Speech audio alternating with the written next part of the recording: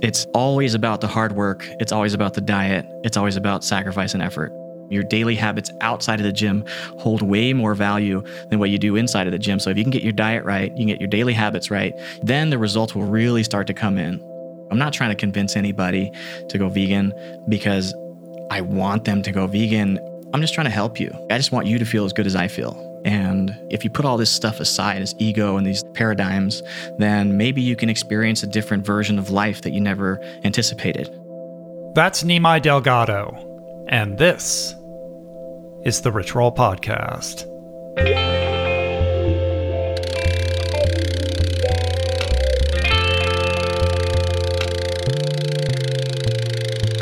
The Rich Roll Podcast. Hey everybody, how you guys doing? What is happening? How are you? How's it going? How is that commute going? How you doing at the gym? What's happening on that treadmill? Are the kids good? Is the boss treating you okay? Are you getting along with the husband, the boyfriend, the girlfriend, the wife? Good. Really glad to hear it. Did I mention I am Rich Roll? I'm your host. This is my podcast. Welcome. Take a breath. It's going to be okay. A lot of anticipation about today's episode. Really excited about it. Today's guest is an absolute beast of a human, an IFBB pro bodybuilder who is rocking one of the most impressive physiques I have ever seen in my life. But here's the kicker. Here is the twist. Nimai Delgado has never eaten meat in his entire life. Not one bite. Raised as a vegetarian, Nimai switched to a fully plant-based diet in 2015, and that's really when his bodybuilding career began to skyrocket. In other words, what I'm saying here is that this guy, Nimai Delgado, he is living proof, indisputable proof that you can indeed build muscle mass without meat and dairy, and that perhaps everything you may have heard, everything you may have been taught growing up about the necessity of animal products for health and athletic performance, well, it just might not be true. And beyond all of this, there's so much more to Nimai and his story than the physique, than meets the eye. And I'm going to elaborate on that in a minute. But first,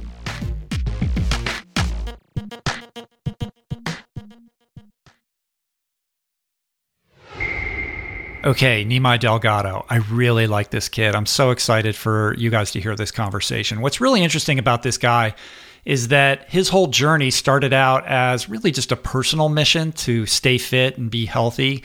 And he has taken his accomplishments and really turned them into a full-blown movement. He is this young, fresh face who is now making serious waves on the vegan athlete scene by teaching people, all kinds of people, how it's possible to gain muscle and stay ripped or be competitive on a plant-based diet. His impressive vegan gains have graced the cover of Muscle and Fitness magazine, and he is prominently featured in the upcoming and highly anticipated documentary, The Game Changers. Deservedly so, as this guy really is truly changing the game. On top of all of this, Nimai has this unbelievably fascinating backstory growing up with Hare Krishna parents on essentially a commune in the rural South. And what is less known and understood about Nimai is the spiritual and ethical underpinnings that provide the why behind what he does and how he does it. He's a great dude. I really enjoyed talking to him. So let's get into it. Let's do this, man.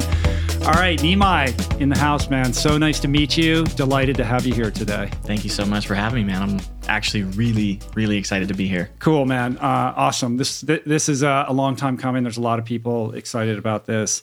And just to kind of kick it off, I wanted to say publicly, like, I'm such a huge fan of who you are, what you're doing, the way that you're carrying the message. And I think it's incredibly powerful. And I've said this many times before, but it's one thing for a guy like me who's a skinny endurance athlete to go and, talk about the things that I care about. And it's another thing altogether when it's a guy like you, because for people that are just listening on their iPhones or their mobile devices and not watching this on YouTube, you should watch it on YouTube to get a glimpse of what this guy's all about, because you are absolutely jacked. You have one of the most incredible physiques I've ever seen. And when somebody who's so strong, who is so ripped, is speaking about the things that I've been shouting from the mountaintops for a long time. I think it has the potential to land in a very different way. And I think that is a very potent way of spreading this message. And I applaud you for kind of taking that mantle and running with it, so to speak. Wow. That was like incredibly humbling to hear. So I just want to say thank you for, the super nice words, and even considering me to have on the show, because I've been listening to you for quite some time now. So it's like you said, it's a long time coming, and I've been manifesting it for quite a while. So it's awesome that you reached out. And all in. I've learned to like trust timing on these things. They happen when they're supposed to happen. Yeah, I completely And I think agree. it's a good time. Here we are. You were recently on the cover of Muscle and Fitness. Yes. So that's a huge deal to be on the cover of that magazine, vegan or not vegan. And also, we're kind of, as far as I know, we're on the cusp of the Game Changers movie coming out. When is that? Is there a date yet for the release of that? If I had $1 for every time somebody asked me, Yeah, I wish I knew. Yeah. The moment I know, everybody else is going to know, because I'll be the first one to be posting it all over social media.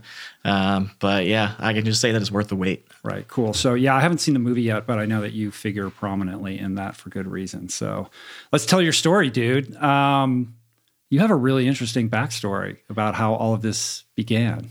Yeah. That goes back to Argentina. Yeah, I guess it does. I'll just go back to the beginning, from the very beginning. So my heritage is Argentinian. Both of my parents were born and raised in Buenos Aires, Argentina. Came from, primarily Catholic families, went through the whole system. And my mom actually, I guess she's the catalyst to this whole story coming about. When she was about, 15 or so, she had a very public boyfriend. He was like, the vice president's son, or I don't know the exact story, but they owned a ranch. And she went over one day, and basically he slaughtered a pig in front of her. And she was kind of traumatized by it, as a 15, 16-year-old would be, and made a decision right then that she wouldn't ever eat or touch meat again. And she just kind of lived her life from 15 on. And that was it. Like it wasn't like, it wasn't just in words only. Like she actually lived up to that.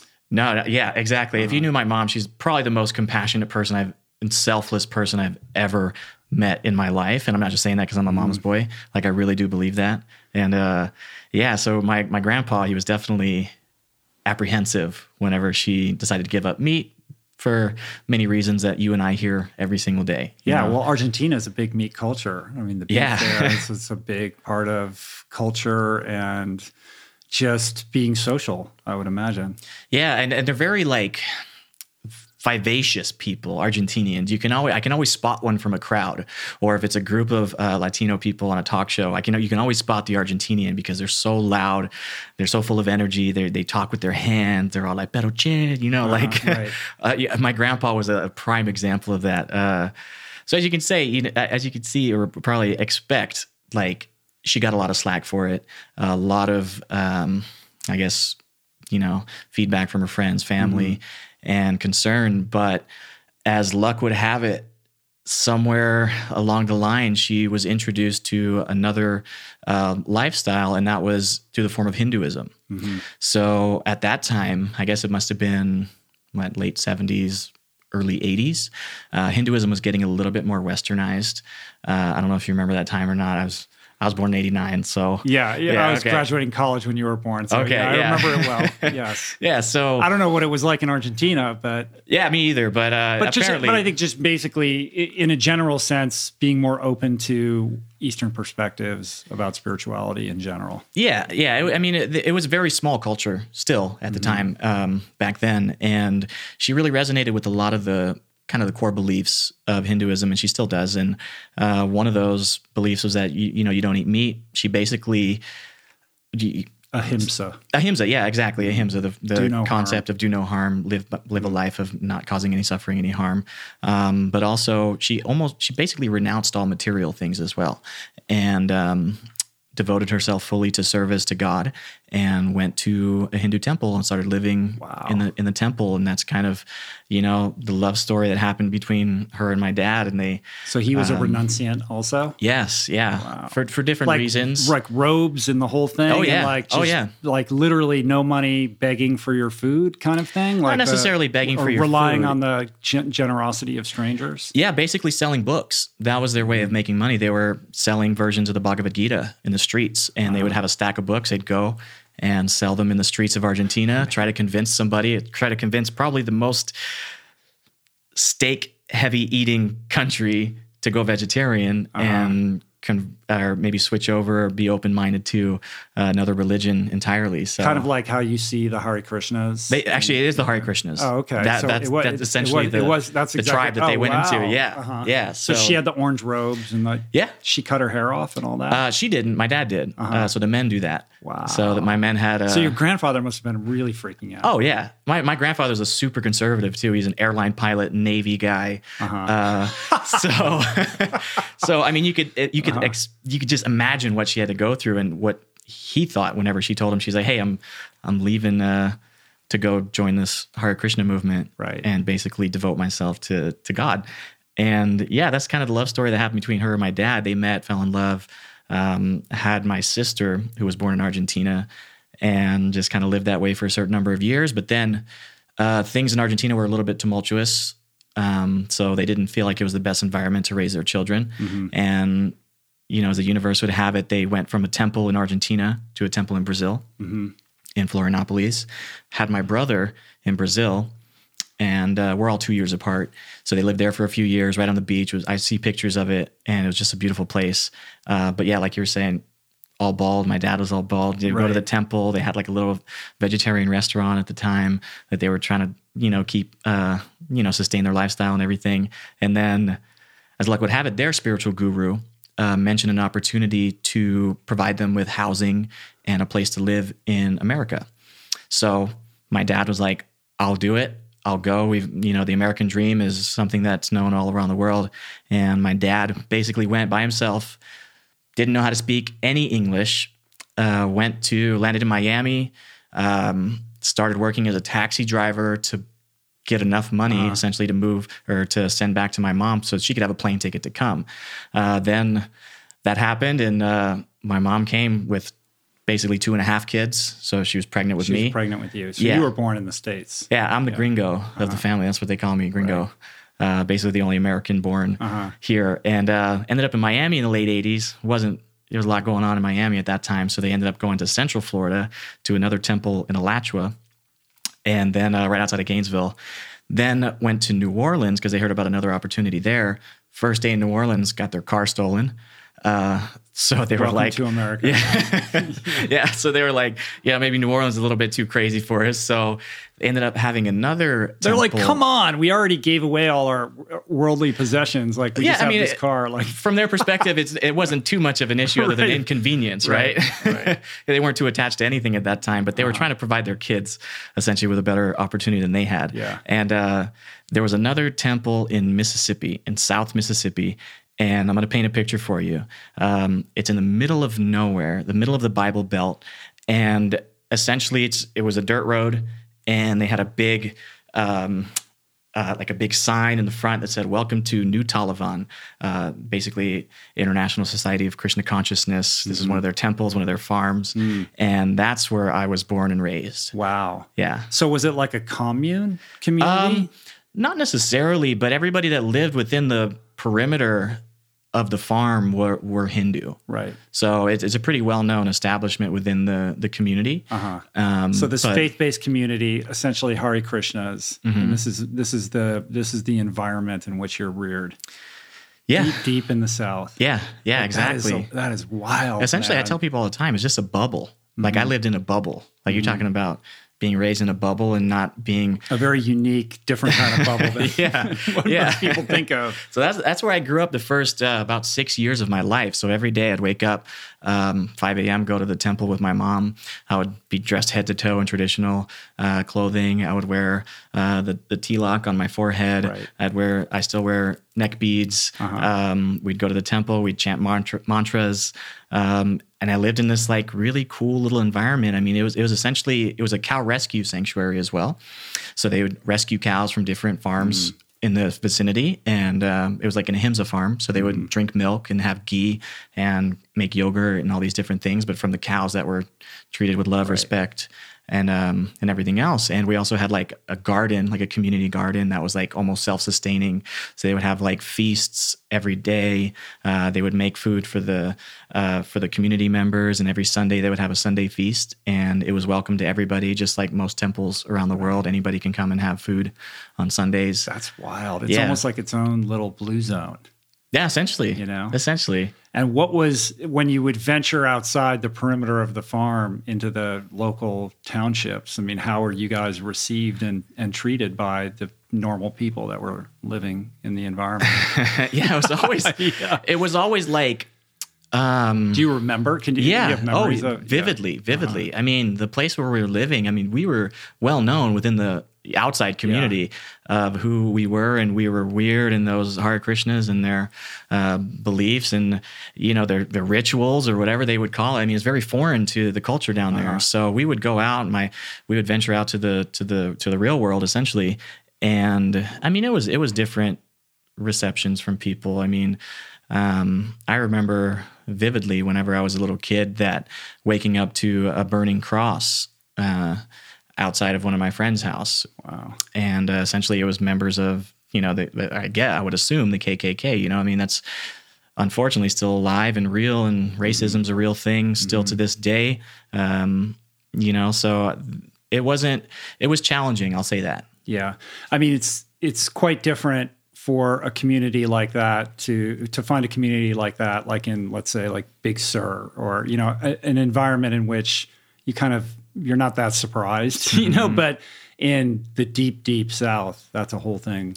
Yeah. Different altogether. Oh, definitely. I mean, it's its own little bubble, like I was mentioning, but that was until I was like 6. So my parents, being the kind of free thinkers that they are, they wanted me to have more opportunities. So they saw other kids that were being raised in that environment that maybe they were living more of a very humble faith-based life, and they wanted us to get a proper education.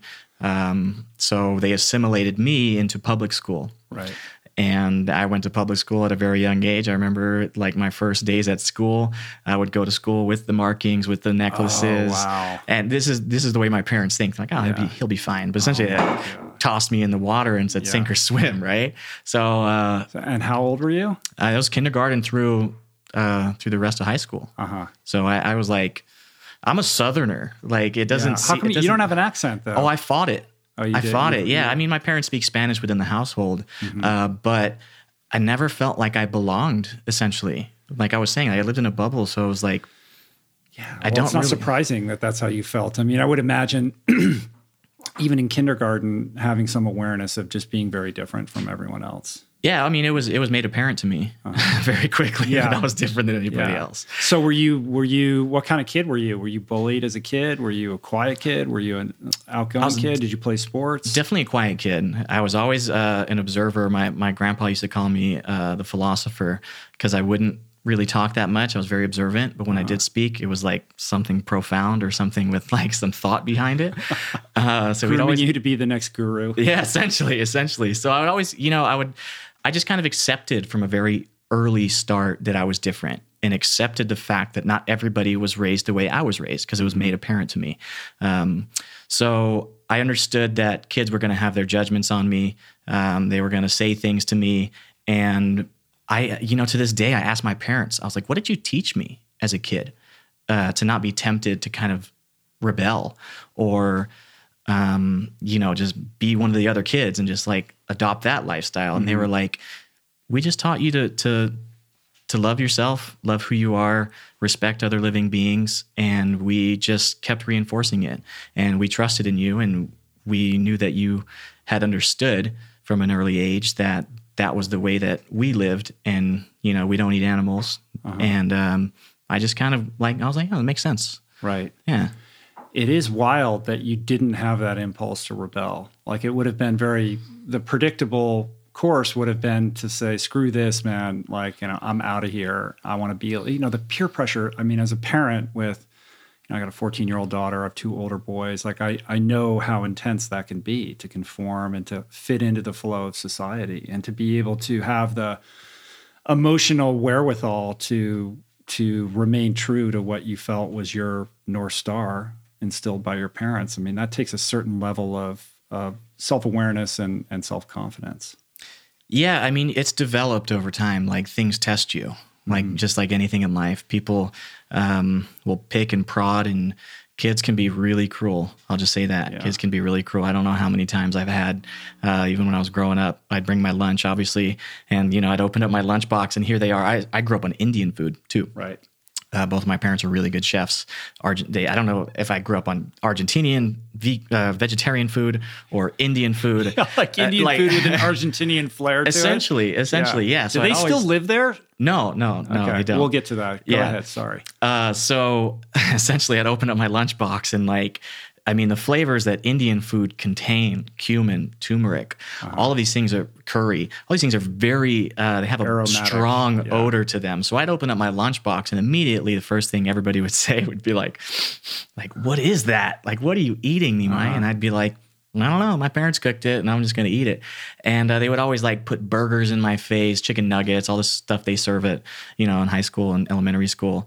And they'd be like, oh, I'll give you $1 to eat it or just try it. And I never really understood that, why somebody would get so much joy out of me doing what they wanted me to do. So I almost made a stance against it. And I was like, no, I'm not going to do it to almost prove a point and just stay true to who I was. And that kind of helped me build up that strength and that confidence that I am who I am, take it or leave it. And at the same time, still wanting to be accepted. So I ended up becoming a chameleon, I learned how to deflect really easily and really early on. So when people would ask me at birthday parties, why aren't you eating hot dogs?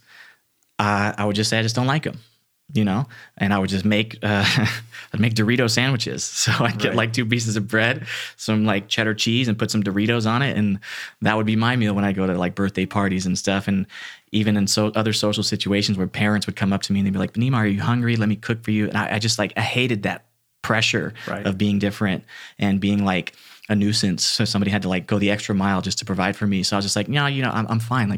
I'm just okay. I'll have chips. But still maintaining that boundary, I would think a small child, after a while, you're fine, and also this idea of you, this sense that you have of, this is who I am. This is my set of core values.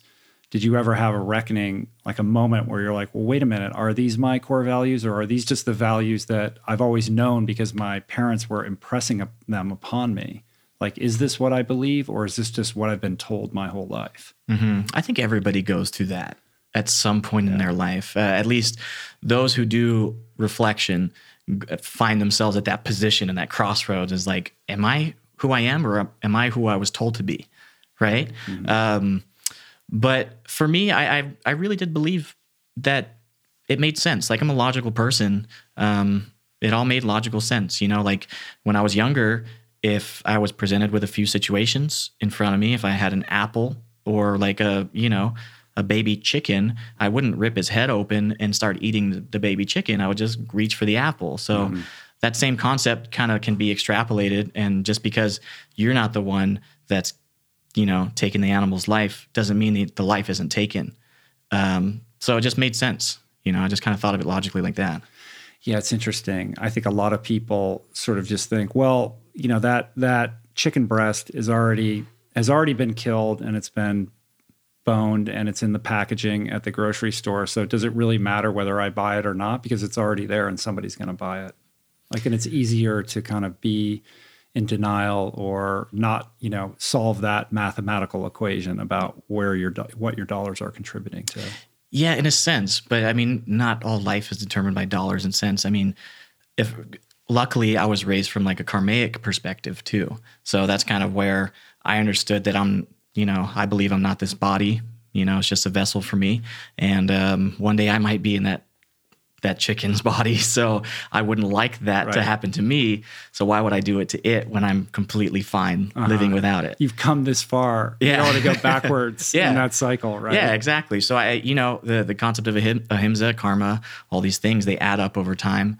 And I figured if I can just refrain from contributing to it, because even by buying a packaged chicken breast, you basically pay someone that's sitting in an office that is their job to think, how can we kill more animals more efficiently? How can we extract from them more products? And you're paying that person. So, you still contribute to the, the suffering and everything else. Yeah. So never eaten meat in your entire life? Never. Not even by accident? On purpose, I've never have. The one time I can recall where I ate it, or I had it in my mouth on accident, was I was in Taco Bell and I used to eat Taco Bell a lot. Right. Like bean and cheese, burritos, cheese quesadillas. And I ordered a cheese quesadilla, bit into it, immediately noticed the texture difference. It was like chunky, and I just spit it out immediately. And I started getting nauseous, and it's just the thought of that just kind of reinforced that it wasn't for me, So that was probably when I was in ninth grade or so. So, I've had moments where, and that's not the only, scenario where something like that's happened, and I'm sure somewhere along the line, maybe I've accidentally consumed it and just completely unaware of it. But I just don't think I consider my body I try to keep it as pure as possible, and I just refrain from it. Right. So high school rolls around. You're still living in the community. No. So your parents moved out of that when I was about 7 years old. Then we moved to a more traditional Southern community. And you start wearing normal clothes and stuff like that. Yeah, I mean, I wore normal. I went back home. I don't know what I said to my parents whenever I was younger, but I was like, just dress me normally, And because my sister was she was 4 years older than me, so she was dealing with it on another level. Because she was also the white Spanish-speaking Hindu person with a weird name. So I mean, there's a lot of different things happening there to stand out. So she was like, I just want to blend in. Just put me in normal clothes. And I was the same way. Just put me in normal clothes and I'll assimilate. Right. And your brother's older than you as well? Yeah, my brother's 2 years older. So they were kind of like the canaries in the coal mine out there, this is what's to come. Data testing. And so by the time you become of age, your parents sort of figure out okay, we can't do that. Yeah. Right. And my sister's very vocal too. So I'm sure she let them know immediately, you need to stop this. What do they do now? So my sister, ironically, she works for cardiologists as a echo technician. So she'll do heart scans. My parents, they have their own businesses, as well as my brother. And I'm out here in California, just kind of figuring out life. Yeah. So when you're in high school, are you playing sports? Are you athletic? Yeah, I've always been athletic. I grew up and naturally I played soccer. When I was younger, I was the young Argentinian. I had long hair too, so I was the Argentinian dude. Argentinians are good at soccer, and I played soccer for quite some time, and then was introduced to skating, and I got hooked on skating when I was 11 or 12 years old. And I'm talking about skateboarding, or ice skating. No, not figure skating. inline skating. Oh, okay. So aggressive inline skating. So at that time, it was becoming really popular. It was all over ESPN, all the mobile skate parks that would do these tours and whatnot. And I went to the skate park on accident. I thought I was going to a skating rink, and ended up at this skate park with these huge half pipes and bowls and all this stuff. And I was just immediately hooked. And I'm a bit of a daredevil too. So I got really good at it really quick. And even, I think by the time I was 13 or 14, I won some competition to tour the country with an organization that did mobile skate parks. And there was professional skateboarders, professional rollerbladers, and professional bikers. And I was doing that at 13. And then skated all the way up until pretty much high school, and just kind of started venturing out and just living a little bit more normal. Because I was when I do things, I go 100% into it. It's just my nature. So I like figuring out how something works. I like just perfecting it or mastering the skill and then just doing it. And that was about until I was 18. But I mean, even in high school, I kind of would keep my life separate. I'd have my skating friends, and then I'd have my high school normal friends, because it was what were the high school friends like? What kind of crowd did you fall into? Like, were you with the jocks or with like the stoners or the geeks? Like, I'm a chameleon, man. I blend in with everybody. Right. I always had friends. That's like a survival. It's a survival almost. Technique. Maybe, coming from that environment and realizing like, if I want to make this work in the real world, like I have to be adaptable. Yeah, exactly. Like I was always like a little bit more like on the intelligent side. I was always in the advanced classes, so I had friends with that were like considered geeks or nerds and stuff, and like I love those people. Mm-hmm. And then I always like have the more socialite crowd where they were going to parties and all this stuff, and then the jocks, the goths. At that time, there was a lot of goths in my high school, and like I blended in with everybody, know. So I'm sure if you'd ask like a lot of my high school friends. I was pretty well liked throughout high school, but like many of them didn't know like who I was at the same time. They knew who I portrayed, but then they knew the guy that you wanted them to know. Almost. But they didn't necessarily know. Like they didn't have the full picture. A few people did. A few of my close friends, I had like a really tight inner circle of friends, and they did. And they accepted me, and that's why like I became more comfortable being who I was with them. But then outside of that, I never really talked about like my background or being a vegetarian or anything like that. Was there anybody else from the community in your high school or any other vegetarians in your high school? Not that I remember. Yeah. All right, but the bodybuilding thing doesn't come until much later. Yeah. Right. Yeah, so you go to college. Yeah. Right. Yeah. Almost there. Yeah. And you become this engineer. Yeah. And do you start hitting the weights in college, or what's the college experience? You're in Louisiana or something like that? Yeah. Yeah. So I actually started I went to the gym for my first time ever was in, my sophomore or junior year of high school.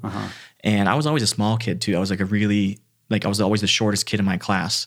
And it wasn't until like after high school that I hit like a growth spurt.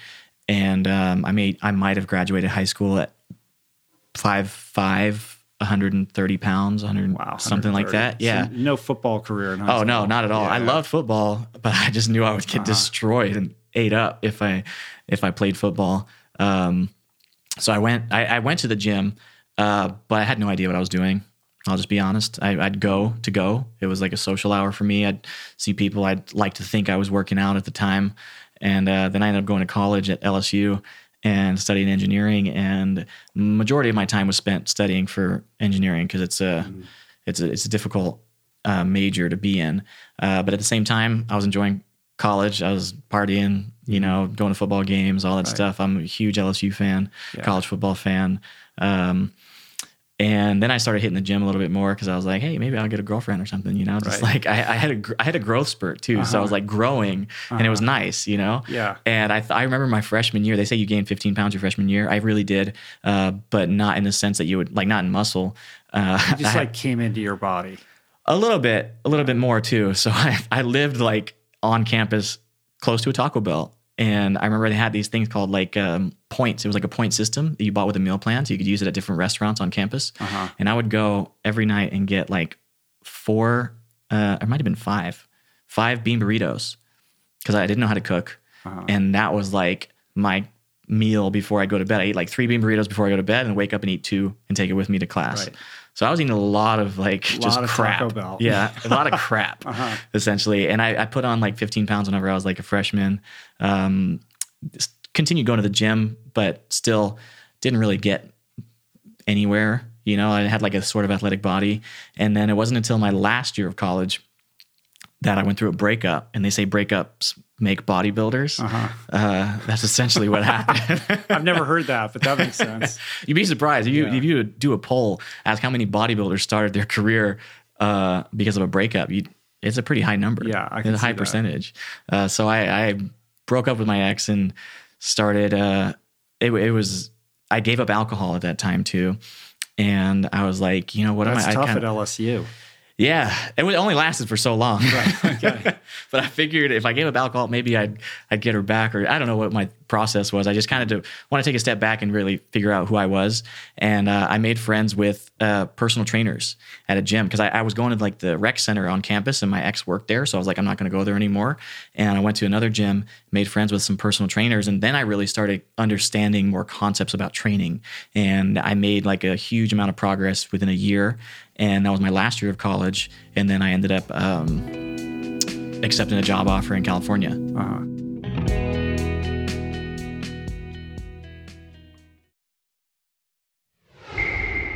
So the idea is white sand beaches, warm water, palm trees, girls in bikinis, riding your bike on the beach, right? Yeah. Oh, yeah. That's exactly what I was thinking. I'm going to California. I'm going to California. I was like, see you later, Sucktown. Like, I'm going to California. And I accepted this job offer with an oil and gas company, mind you. So I was a mechanical engineer, and I got this job offer to do.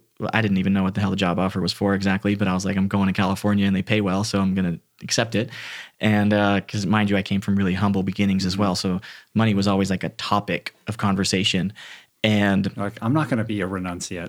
Essentially, yeah. Because I saw, growing up in a humble household, you see how much your parents talk about it and struggle and worry about it. And they did everything, and they provided me with like a beautiful childhood. And like, I'm still amazed at how they did it. But, I made it to I felt like I had a duty to them to find a great paying job so that I would fulfill their original plan of giving me better opportunity. Right. So my brother and sister had their own paths. They're successful in their own ways, but they didn't follow like a straight line like I did. And I was just like, I'm going this way, and this is where the money's at, so I'm going there. And I accepted this engineering job with the intention of working in Long Beach, California. I was like, well, it's not LA, but it's close. There's beach there, so it's got to be like, cool.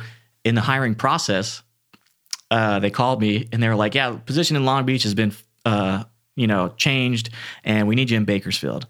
So you're like, all right, you don't quite know the difference. Oh, not at all. So I respond back, I'm like, what's Bakersfield? And they were like, that's just another job offer. And I was like, all right. At this point, I'd already rejected a bunch of other job offers, so I was like committed at this point. So I Google Bakersfield, and I find out it's like, it's got terrible air pollution. It's a big oil and gas town. Didn't know much else about it, but I was like, okay, I'm going. And graduated college, packed up my Jeep, didn't take anything with me, and just moved to Bakersfield and started working as an engineer. Right. And realizing that you're in sort of California's version of the South, right? Like a little bit. Like it's, it's farm, it's agricultural, it's rural, oil and gas for sure too. But for somebody who's never been to California, when you think of California, Bakersfield is a very different vibe. Oh, definitely. And nothing against Bakersfield. Yeah. Like, I loved Bakersfield when I was there. It's very familiar to me. But I had the dreams of like the California, like skateboarding along the boardwalk and stuff like that. So I get there and basically come back to the South. I think it's one of the only, it's like the most conservative county, I think Kern County in California, one of them at least, and start working for the oil and gas company. Find out really quickly that there's not much to do there other than like drink and, I don't know, farm, I guess. And you didn't know anybody there either, right? Oh, not a soul. Yeah. Not a soul. But that's how driven I was to get out of the South and just like kind of find a place that was more aligned with what I believed in. I knew that California is a little bit more open-minded, and I was like, hey, maybe I could thrive there, find more like-minded people. I never had a problem making friends, but I did have this desire to kind of find my tribe, essentially. And so start working as an engineer. I didn't like it. From the start, I never liked it. Basically, to not bore your listeners or to put them to sleep, I was in charge of making sure pipelines, vessels, and tanks didn't blow up or leak. So it was a lot of compliance, a lot of regulation. That's a lot important, though. Oh, very important job. Yeah. Very important. A lot of non-destructive testing, ultrasonic techniques. And I was the guy that basically walked into the operations office, the operations team, and said, hey, we need to shut down. We need to make a $10 million repair. We're going to have to replace 2 miles worth of 16-inch pipeline, which is like their main feeder for their power plant and everything. So no one wanted to hear from you. Oh, no. It was like the most least liked department in the company. As soon as my team walked in, everybody like rolled their eyes and like, oh crap, here's these guys. Like, we're the police, essentially, making sure that the oil company like followed the rules. IAD in the police department. Essentially, yeah essentially. So you could see like my frustration is like, I feel like I'm doing a good job, but then it's not well received. And I just got bored. I got so bored about talking about corroding pipe and inspections and replacing pipelines and tanks and vessels and doing calculations all day. And I just knew it wasn't for me. And, at that time, I would leave work. I'd work 9 hours a day. I'd leave work, go home, change, and just go to the gym. And that's kind of where I didn't have anything else to do. I didn't have much friends. So I was like, I'll just focus on working out. Like I liked it that last year of college. I'll just continue to do this because I make friends in the gym. Maybe I'll meet some gym buddies. I'll get to know the town a little bit better. And that's exactly what happened. So I just made some friends in the gym, started working out with more like, I guess you could say advanced, bodybuilders, or there's like the bodybuilding community in Bakersfield. Like it's a unique place. I'll just put it that way. It's a unique place. A lot of big dudes with big jacked up trucks, big muscles, and a lot of money too, because they work in the oil industry too. So these guys become like your bodybuilding mentors. Essentially, essentially. So I started hanging around. And you had a little bit of like training understanding from your last year in college, but you're just going to the gym. I'm going to get jacked. Yeah. Right. Yeah. Same intention. Okay. Same intention. And maybe now I'll get a big truck. Yeah. Well, I have a big Jeep. All right. So I almost fit into that crowd. Yeah. It just wasn't the size that I wanted to be yet. It's not big enough. Yeah. So you can see like my chameleon at work here, because I fit in with like these big tatted up, like almost blue collar guys, but yet in like the engineering world or the oil field world, like the blue collar guys don't necessarily, hang out with like the engineers too much, because there's like just like a hierarchy or whatever you want to call it, like a social system within the community as well. So I like blended in with those guys. I got along with them. We go get drinks and all this stuff, and we work out together. And, naturally you get bigger when you work out with guys that push you. And that's what happened. And I remember distinctly what happened was I started getting more into shape. So I started looking more into nutrition. And I was like, how is nutrition affecting my gains? So that's when I started trying to optimize my nutrition. And my way of optimizing my nutrition as a vegetarian at that time was I'll just take a lot more whey protein shakes. Right. Because protein equals muscle, right? Or at least that's what I thought. Right. I can't eat the chicken breast. Yeah, no chicken breast. And you weren't eating eggs, no right? Eggs. Yeah, no eggs. At that time, the only animal-based products I was eating was Greek yogurt. I had a lot of Greek yogurt because I was like pretty high in protein, not too bad of macros and calories. A lot of whey protein shakes. I wasn't too huge on cheese, except for cheese pizza, bean burritos, that kind of thing. And what else? I think that was about it. Yeah, just basically like milk. More protein, the more protein, the better. Essentially, yeah. And if I'm not going to eat meat, I'm just going to be pounding these shakes. Exactly. Right. Exactly. And I quickly found out that my stomach didn't digest whey protein. You wouldn't want to be around me if I drank a protein shake, because it was just like I'd bloat, I'd be gassy all day. I'd blame it on other people. I'd be like, yeah, that guy stinks, But the truth was, like, I wasn't meant to digest whey protein shakes. It just never sat well. And then I forget exactly how the chain of events happened, but I remember this part. I went to San Diego to visit a friend. I was driving back up to PCH, ended up stopping in Huntington Beach because I always liked Huntington Beach for some reason, or the vibes there. I just go along the Huntington Beach Pier, and they have like the beach boardwalk that goes underneath the pier. And I was standing up there, and I looked down, and there's a demonstration going on. And it happened to be PETA, or some kind of animal. I don't know if it was PETA exactly, but it was some kind of animal rights activist group. And they had a huge plate, and on the plate they had giant carrots, giant peas, and people in like a nude bodysuit that they look like chicken breasts. If you like took a step back and looked from a distance, it looked like a plate of chicken, peas, and carrots. And they had this sign that said, like, how does it look now? And, I didn't eat meat. It didn't affect me that much. And I was just like enjoying watching people's reaction to that demonstration. People getting angry. Oh yeah. Yeah. They were yelling. People were yelling. Everything was, it just wasn't a good scenario. They were handing out pamphlets. And as I'm sitting there leaning on the railing watching this, a woman comes up to me and she hands me a pamphlet, and she goes, I don't know what the hell she said, but I was just like politely handed the pamphlet back to her. And I said, no, thanks. I'm already vegetarian. I don't eat meat. And she looked at me, and I'll never forget this. And she goes with like, just like a super condescending voice. And she goes, well, do you drink milk or do you eat cheese? And I was like, yeah. And she was like, well, do you know that that's one of the most cruel industries, and it's even more cruel than the meat industry, and you're contributing to that? And like, at that point, I like handed the pamphlet back to her. I was like, you know what? I don't really care. It's not for me. And I left and went home, and I just thought it was a weird scenario. And as the universe would have it, again, I was on Facebook, and I think my mom actually posted a video about some kind of slaughterhouse of the dairy industry, something like that.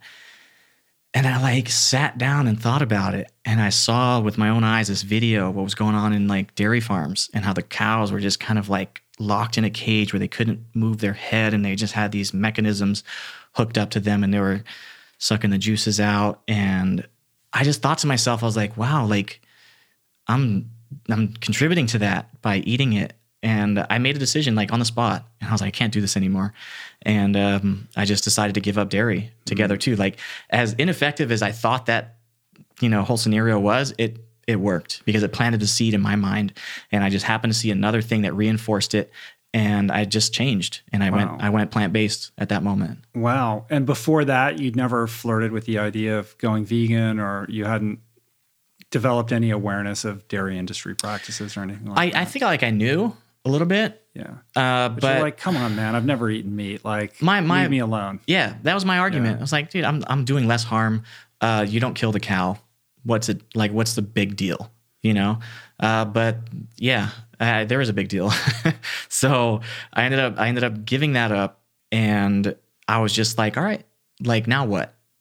Like, I guess I'll go vegan, or I guess I'll go plant-based. And I had known about... What year was this? This was, I was 25, so I'm 28 now. Or 28, well, actually I'm about to be 29 in a few weeks. So yeah, almost 4 years ago. Mm-hmm. And I basically started looking up plant-based nutrition because at this time I'm still, very into bodybuilding and whatnot. And I knew you could build muscle. I knew there was a lot of myths out there about not eating meat because I was like doing it. I was building muscle without eating meat. But I really did, have my doubts about building muscle without any animal product, without my whey protein and my Greek yogurt. Mm-hmm. And I just I was like, well, now I'm in it. I can't go back. I'll just make this work. And that's when I started figuring out that, hey, there's a lot of health benefits to not eating dairy and whey protein and all this other stuff. So I switched over my whey shakes with plant-based shakes. I started incorporating a lot more like legumes and lentils into my nutrition program at the time. Mm-hmm. And I just went, dove head first. And what were the resources that you were looking to? Like, was it YouTube videos, or were you reading books, or like watching Dr. Greger's videos, or like Robert Cheek has his vegan bodybuilding site at the time? I don't know how active he is on that now, but there were some resources available. Yeah, there were some at that time. I think it had to have been 2000. It was like 2014, the end of 2014, beginning of 2015 when that kind of transition happened. And I looked up vegan fitness, vegan bodybuilding, that stuff, and I did come across Robert Cheek's website, and there was a lot of great resources there. But I'm a much more like practical guy. I just like to be my own kind of experiment and to see what works, what doesn't work. You're going to engineer yourself, the engineer. That's exactly what happened. I like to figure out how things work, optimize it, and maximize it. And I just started eating more. Learning that I can incorporate more carbs, a little bit less protein. I read a book. I wish I could remember the name of the book. It was called like Vegetarian Sports Nutrition or something. And I learned a lot about that book. And I just kind of reassured that, I can do this. Mm-hmm. I can do this. And at the gym, one day I was walking into the gym and there was a guy that was selling supplements and I knew him. He was doing like a little giveaway type of thing. And he goes, "Hey man, you're looking pretty good. You should do a bodybuilding show." I just laughed. I was like, yeah, right. I mean, how did you look then versus like what I'm looking at right now? So I was in good shape. I was definitely in good shape. But I was about 30 pounds lighter. So maybe not 30 pounds. I was probably about 20 pounds lighter. So right now I'm about 190, somewhere around there. At that time I was like 160, 165, somewhere around there. And, I literally laughed in his face. I was like, yeah, right, dude. Like, you think I'm going to get on stage in like a Speedo and flex in front of like a crowd of judges? Like, first of all, what would my like corporate job think of that? Like if they saw pictures floating around of me in a Speedo. Yeah. And the Hare Krishna community. Oh, at that time I had like, I had completely kind of like, almost disassociated myself with the Hare Krishna movement because, I I didn't feel like I belonged at the time. And I had been spending so much time in my life suppressing it and downplaying it that I did become disconnected. Like there was a disconnection there. So I stopped going to the temple for a long time. I would go back to the temple when I'd go visit my parents and whatnot. But I never really went proactively on myself and learned more or did more reading on it and kind of really understand the entire thing. So I wasn't worried about the Hare Krishnas and what they thought. I'm just like, I can't escape like the juxtaposition, like the contrast of those two worlds, like the bodybuilding world and like the Hare Krishna community. Oh yeah, I'll get into that later too. Okay, good. I'll get into that later Keep too. going. So here I am at the gym, and this guy's like trying to convince me to do this show. He's like, dude, it's in Bakersfield. Like, come on, like it's in 2 months. You got enough time. You look great. I know a guy. He can help get you stage ready. And I was like, no, dude, like that's just not for me. Like I could never see myself doing that. And he connected me with the guy either way. And I was like, well, maybe I could learn something anyway. And the guy was like, hey, you should do the show. You look great. You have a good chance of winning. And I was like, you know what? Like, can we curse on here? Yeah, go ahead. Okay. I was like, yeah, fuck it. Like, why not? What else you got going on? Yeah, exactly. I was like, I hate my job. Like, I might as well find something that I'm passionate about. And maybe I like working out. Maybe this will give me a goal to strive for. And I picked the date. And I remember I trained for 8 or 9 weeks, somewhere around there. I contacted this coach, and he had no experience with vegetarianism, veganism especially. And he was like, look, I can't help you with what to eat, but maybe I can give you some guidance on like how much to eat. So I was like, and is the coach, is the focus really on the nutrition side of it, or is it on the actual training aspect of getting ready for something like that? So I thought it was on training, but you quickly realize that it's all about nutrition, you know? It's if you have a good foundation and you focus strictly on nutrition, you don't even have to go to the gym, and you can. It's like because if you can get lean enough, like it overcomes the fitness because you looked more jacked than you actually are. Exactly. Like we all have muscle under here. It's just about trying to expose it, right? So if you just eat correctly, you can expose that muscle a lot greater by reducing the amount of body fat you have on your body. So he helped me with how much to eat, and I was just kind of left in the lab, you know, mad scientist style, like picking different foods and experimenting and trying to see which foods work best to yield the best results. So like, as you could imagine, I'm a data-driven person. So I would track everything. I tracked my workouts. I tracked how much I ate, how many calories, how many macronutrients, everything was in the nutritional program that I was following. And so you're doing like spreadsheets and stuff. Oh yeah, on all I'm a of this? spreadsheet guru, man. And where are you getting your workout routines from? The dudes at the gym? A combination. So he gave me a workout routine and I followed it. And then I did my own stuff. Like I always had my own routines that I would do because I knew what like worked best for me. And, you know, 8 weeks later go by and, you know, now we're here at the show day and I'm like terrified.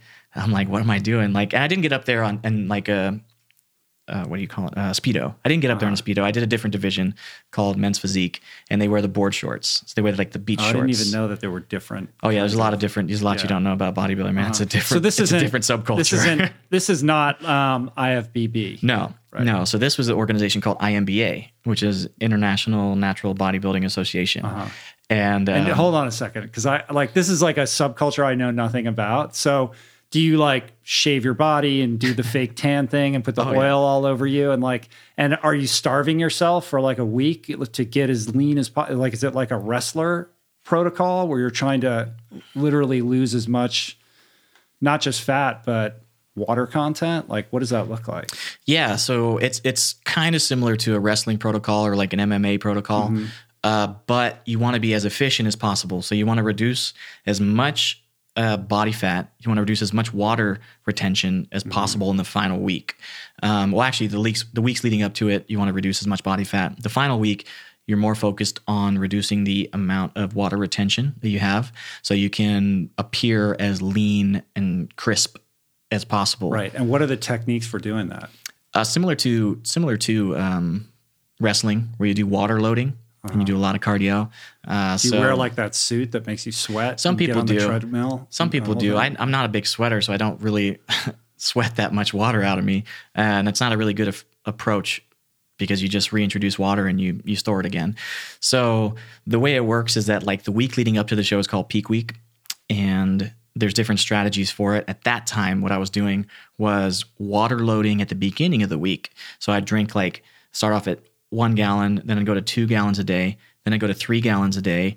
And then towards the end of the week, I would basically, I'll go back. I would water load at the beginning of the week, and I would reduce as much as possible the amount of carbs I was eating, because the theory is that carbs attract water. You want to deplete all of your glycogen stores. So all of this extra fluff and water that you have in your system, you want to burn as many calories and deplete yourself as much as possible. So you look really like a raisin, like shriveled and flat, and you can't get a pump in the gym. It's just miserable. You have carb fog. That's what they call it. You can't think straight. You get hangry. It's so ironic because you feel terrible, right? But then your skin's like paper thin. Exactly. Exactly. So I tell people this all the time. Like, the guys on stage, they look the best, but they feel the worst. Well, you hear that all the time. Also, you know, these guys will say, and I'm sure you would mimic this, that you can only maintain you get that photograph on stage, and then literally like 6 hours later, you know, when you finish and then you eat or you drink water, then it goes away. Yeah. Like you can only maintain it for like the just tiniest finite amount of time. Exactly. It's beautifully put. So like I said, my grandpa was an airline pilot, so I like to use this analogy. It's like you're landing a plane. So you see your target, you see your runway, and you choose that X amount of weeks in advance. So you want to slowly lower or descend to that target. So if you go, 12 weeks out from a show, just cut out all your food, do as much cardio as possible, you're going to kill yourself. You're going to you're going to burn out, So it's about kind of timing everything to the exact hour of stepping on stage. So you're trying to land this plane. The final week would be the landing gears coming out. And then touchdown would be stepping on stage. So the final, basically 24 hours before the show, at that time, what I was doing, I still kind of do it now. So you're water loading all week. Then towards the end of the week, you taper off, and then you completely stop drinking water the night before.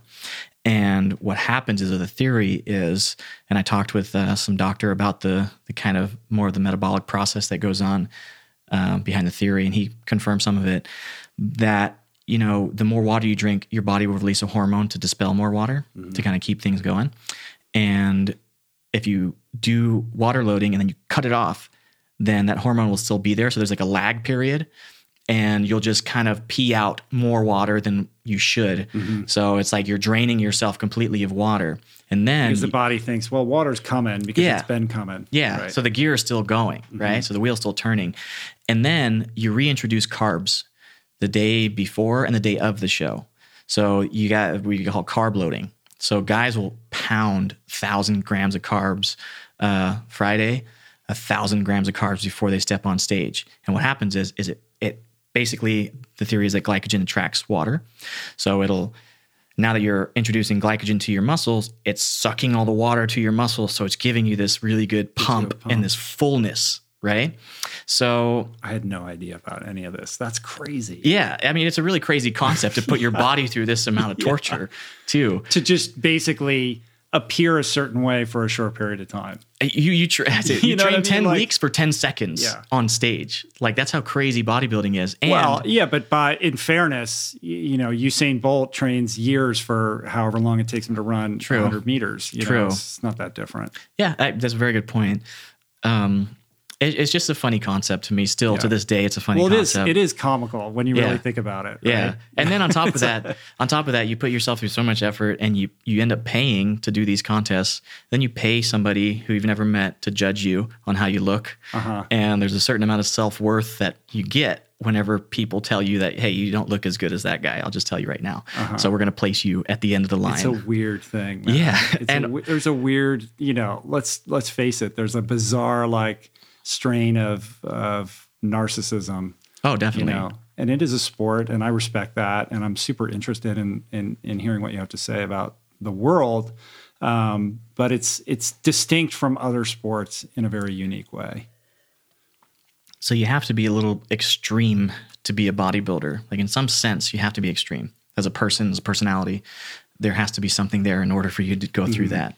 Same as all elite level athletes. I feel like we have this thing about us that. What is that thing? Like, is there a common like personality or emotional archetype that you see that drives people into this world?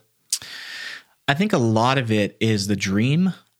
I think a lot of it is that dream and that allure of being the best bodybuilder in the world, having this like insanely attractive physique. And something happens through that whole process to where that might be the goal initially, but then a lot of people really do fall in love with it. And it becomes their meditation, their therapy to go to the gym and just work on yourself. So I respect all bodybuilders in all types and forms. But I feel like we all share that commonality amongst us.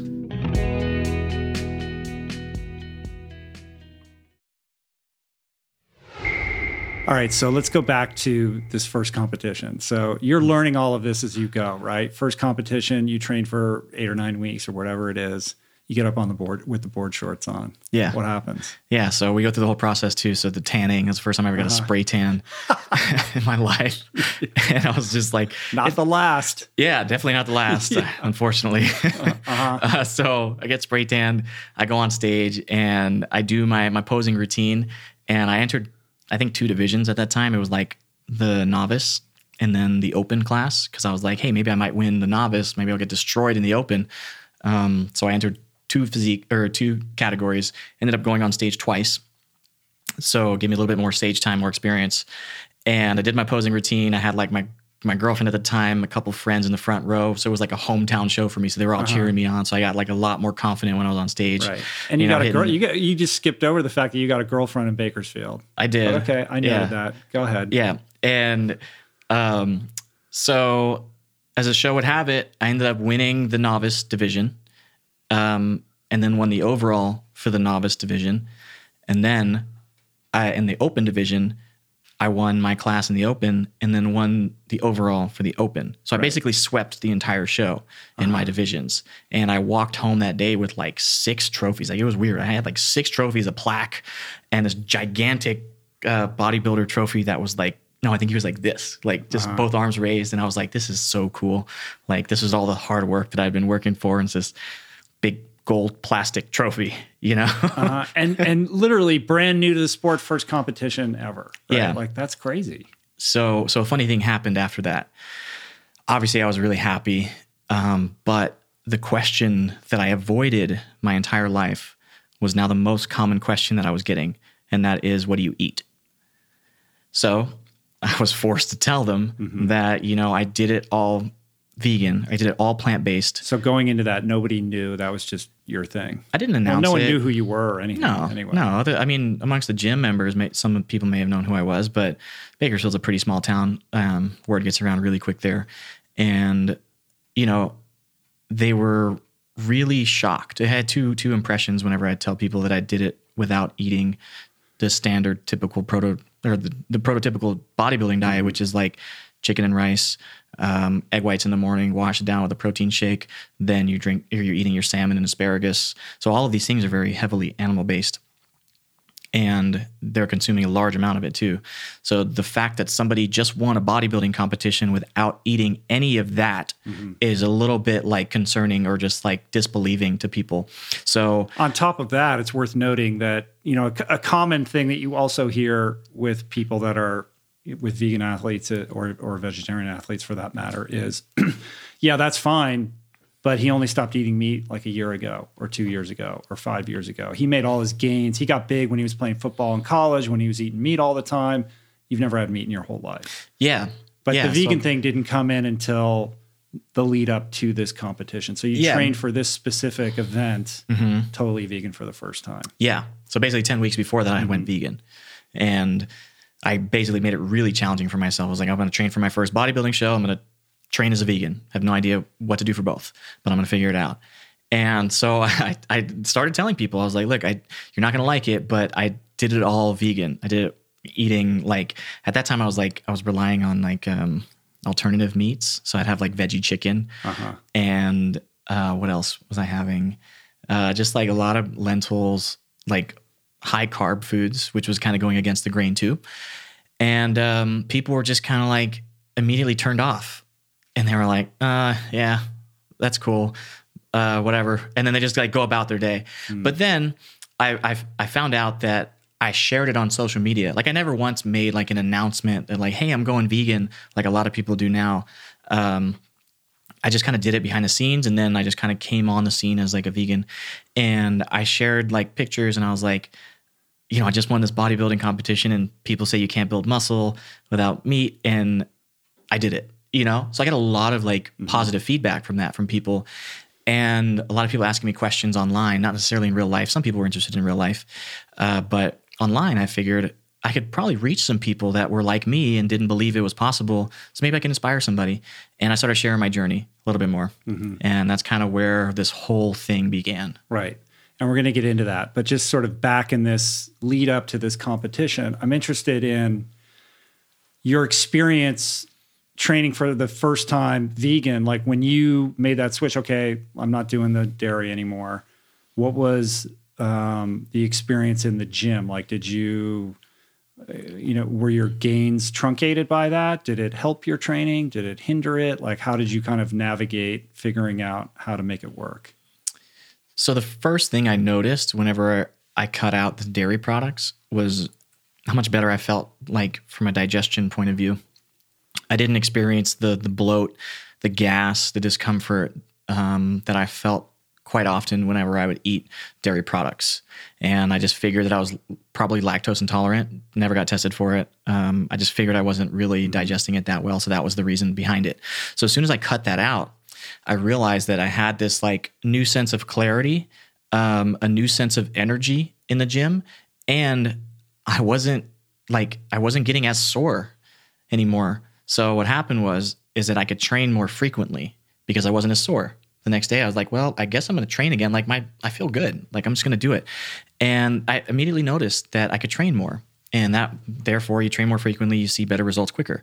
So it was immediate, the feeling. And I was already eating really clean, mind you. So it was just that next level of cleaning up the diet even more. Yeah. That's what you hear all the time. It's not that going plant-based inherently makes you a better athlete, but my experience, and it sounds like your experience and the experience that you hear from so many people who have made this switch, is that it expedites the recovery process. You know, the fact that you weren't sore means the body is repairing itself more expeditiously than what you were accustomed to. So in turn, you can push yourself a little bit harder. You can train a little bit more frequently. You can go a little bit longer. You're less likely to get injured or to have to take a rest day or to get sick because you overtrained.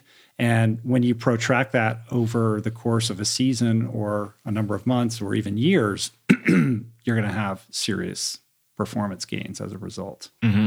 So yeah, basically when you train for a bodybuilding show, you experience all those things like cumulatively, right? So I noticed the difference. And I feel like touching on what you talked about earlier is that people, they don't know they feel a certain way because it's just their normal. Right. So I never knew that there was another approach that I could feel sore less, which could allow me to train more because I just knew that I worked out, I would get sore. It would take me X amount of days to recover. I just figured that's how it was. And that was as a vegetarian, mind you. So I always feel like everybody has their own sense of like homeostasis and their own normality that they kind of always linger around. Right. So imagine all the people that are out there listening and they are consuming this diet that they've been eating their entire life.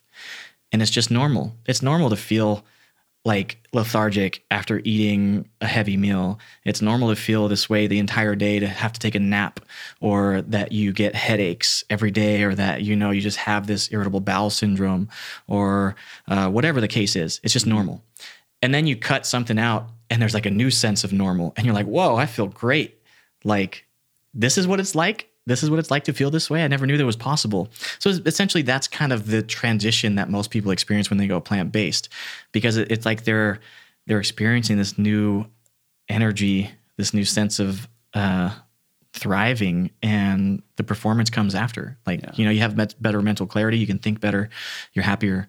You're more likely to be more productive, you know, go longer in the gym. Yeah. It's all good, man. Yeah. So after that first competition, are you thinking like, hey, maybe I have a career here? Like the universe was, loud and clear. Like, hey man, you're pretty good at this. No. So what comes next? No, I would never say that I thought I had a career in it at that point. I thought, you know what? I won a local show. There wasn't that many people. What did I really win? Like there wasn't like a serious amount of competition there. So that's when I looked at other competitions like coming up, and I found one in Fresno, and I was like, okay, this is a bigger show, bigger city, a lot like more established competition. So I was like, I'm going to go for that one. The difference was that it was non-tested. So I knew going into it that I'd be going against guys that were probably taking stuff or. So it's a different, it wasn't, it's a different, it's not, this isn't the Board Shorts organization. This is like a different. No, still board whatever? shorts, still board shorts, but different federation. So it's like just different organizers, different set of contest rules, regulations. And non-testing just means they're not drug testing. Yeah. So these guys are going to be jacked up on whatever. Yeah, I mean, that's not to say everybody, but I knew that was a very strong possibility that I'd be going up against guys that were probably at a big advantage compared to me. And I entered that show. I don't know how many weeks later it was, but I entered that one and ended up winning the overall there. And at that point, then I was like, okay, there is no limitation to this. I'm not restricted by this diet. I can compete against guys. It doesn't matter what their diet or their lifestyle is. I can compete. And that's what really... And you're still brand new. Yeah. Yeah. So there's so much potential out there waiting for you. Yeah. I think when you win at anything, it makes you a little bit more inspired. Of course. To work harder and see what else you could do. And that's kind of where I was at when I won that second competition. And how does it work? Does somebody come up to you after the competition and go, hey, like, let me take you to the next level, or you should do this now, or let me guide you, or, what are the mechanics of how it unfolds? No, so they have like it's like a qualification series. So if you compete at like a national level show, a national qualifier, you have to place in a certain rank to be able to compete at the next level, which is all the winners. So that's the national show. And then in the national show, if you win a certain rank, normally it's first or second in your class, then you get awarded a pro card. So that's kind of like the progression there. It's almost like going from like the high school to college to the pros. And after I won that second show, I was like, man, I'm qualified. There's a national show next year. I think I can compete. So that was my new goal. Right. So then what happens there? So I think like maybe a year and a half later, I did a couple other shows and won some. I got second in some, and I was still qualified for the national show. And then that's when I was like, okay, what's my goal here? I was like, if I can prove, because like it goes in stages, right? First, people say you can't build muscle without meat. Then people say you can't win a bodybuilding show without meat. I did both of those. Then people say, well, you can't compete against the pros. And then it is like the bar keeps getting set a little bit further. I'm like, okay, well, I'm this far. Well, because the cognitive dissonance is so deep that no matter how many times you continue to defy it, that the goalposts just keep moving. Right? Exactly. They've got to point to some other reason that affirms their worldview. Exactly. So I've like, to this point, I was so kind of like, watch me. Just watch me. Right. So that was the drive. That's where it was coming from for you. In a sense. And you start sharing this stuff on social media. So now this is becoming like a public thing. Yeah. So then I started like waving this flag, and I was like, hey, I'm doing it this way. Like there's a different approach that I didn't know existed. Like I found the secret sauce. So those who are interested and want to learn more about it, come follow, because I'll be posting about it a lot more, and follow my journey. And that's where the whole social media aspect started kind of snowballing and getting a little bit more well-known within that community. And, it's like I said, a year and a half later, here I am going into my first national show, and it's the biggest show of them all in Las Vegas. And I don't know how many guys there are per class, but essentially there's like 6 or 7 height classes. Each one of the height classes is larger than most of the local cumulative amount of people. So there's more people in a height class than there is in a total competition at a local level. So, and you're in the Speedo now. No, still in the board shorts. Really? Yeah, okay. same division, just different federation. And how are you supposed to see the quads? They don't judge on this one. So there's different levels of bodybuilding. It goes like super heavyweight, then like heavyweight, and then like different weight classes, and then they go like classic physique, which is like kind of like there's height and weight limitations. Then they go men's physique, which is the one that I'm in, and it's more the cover model aesthetic kind of not so massive guys. Right. Not like Mr. Olympia. No, there is I mean, you can't compete to be Mr. Olympia, but in that division, but not like guys like Phil Heath that are just huge, like 250 pounds on stage, dry. And so there I am going to my first contest, and I ended up winning my class. So that meant I was going to be awarded my pro card. And I walked off stage at that point, and I got like super just like emotional, like I had reached my goal. I became a professional athlete, and it was just like overwhelming. So I stepped off stage, and I was just like, wow, I did it. Like I really did it. And I was just thinking in my head, I was like, this is going to do so much good for everything I represent, because now people can point to somebody and say, hey, you can be a pro because that guy did it. You know, you can compete against elite level bodybuilders because that guy did it. And that was kind of one of my reasons for doing it. I love bodybuilding and everything else, but it becomes much easier to immerse yourself in work and sacrifice whenever you're doing it for something beyond yourself. Of course. Because bodybuilding is a very, very vain sport. You have to be selfish. You have to be vain, because the only way you can get to that level is by only focusing on one thing, you know, and that's building up your physique. So the fact that I was doing it, or I had this kind of like team behind me, and I was representing them, so I felt like I couldn't let them down now. So I had to work hard. I had to stick to everything. And now that I went pro, I was like, we made it, guys. Like, it wasn't just me making it. It was everybody making it. And that's kind of where I decided like, yeah, now I'm really going to be vocal about it, because now you can't tell me shit, because now I'm a pro. So what's your excuse now? Like, what more do I have to prove? And then now the argument I know what's coming. Yeah, now the argument is like, yeah, but you can't make it to Olympia. Right. And I'm like, all right, watch me. Just watch me. Just give me some time. That's what's next. That's what's next. And how big is that leap from what you've accomplished to Olympia? Not much. So they changed up the qualification for Olympia now, but it was previously if you won an overall at an Olympia qualifier, which is normally like a big pro show, then you automatically get to go to Olympia. Like if you won first. And you've done that? No, I haven't done that yet. But if you get second, third, or fourth, or fifth, you get a series of points. And at the end of the year, the guys with the most points get invited. So now, since there's so many guys that are competing again, they went into a point system. So you have to compete year round now and place in the top 5 consistently to get the most points by the end of the year, and they invite the top 30 guys, top 40 guys to Olympia. I see. So you're now training for various events and trying to accumulate those points.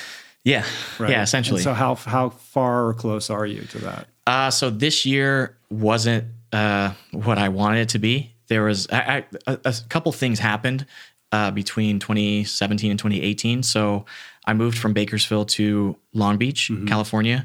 Basically, I went through this self-awakening, and I was like, I can't live here anymore. Like I'm capping out. I'm like limiting. I was in a bad relationship, and I need to get out.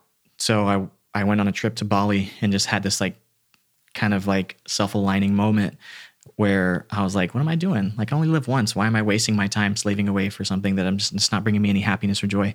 So I went back home, went to my boss's office that first day, and I was like, look, you need to find another place for me in this company, or I need some time off to go interview for other companies elsewhere because I just can't do it anymore. He was like, don't quit.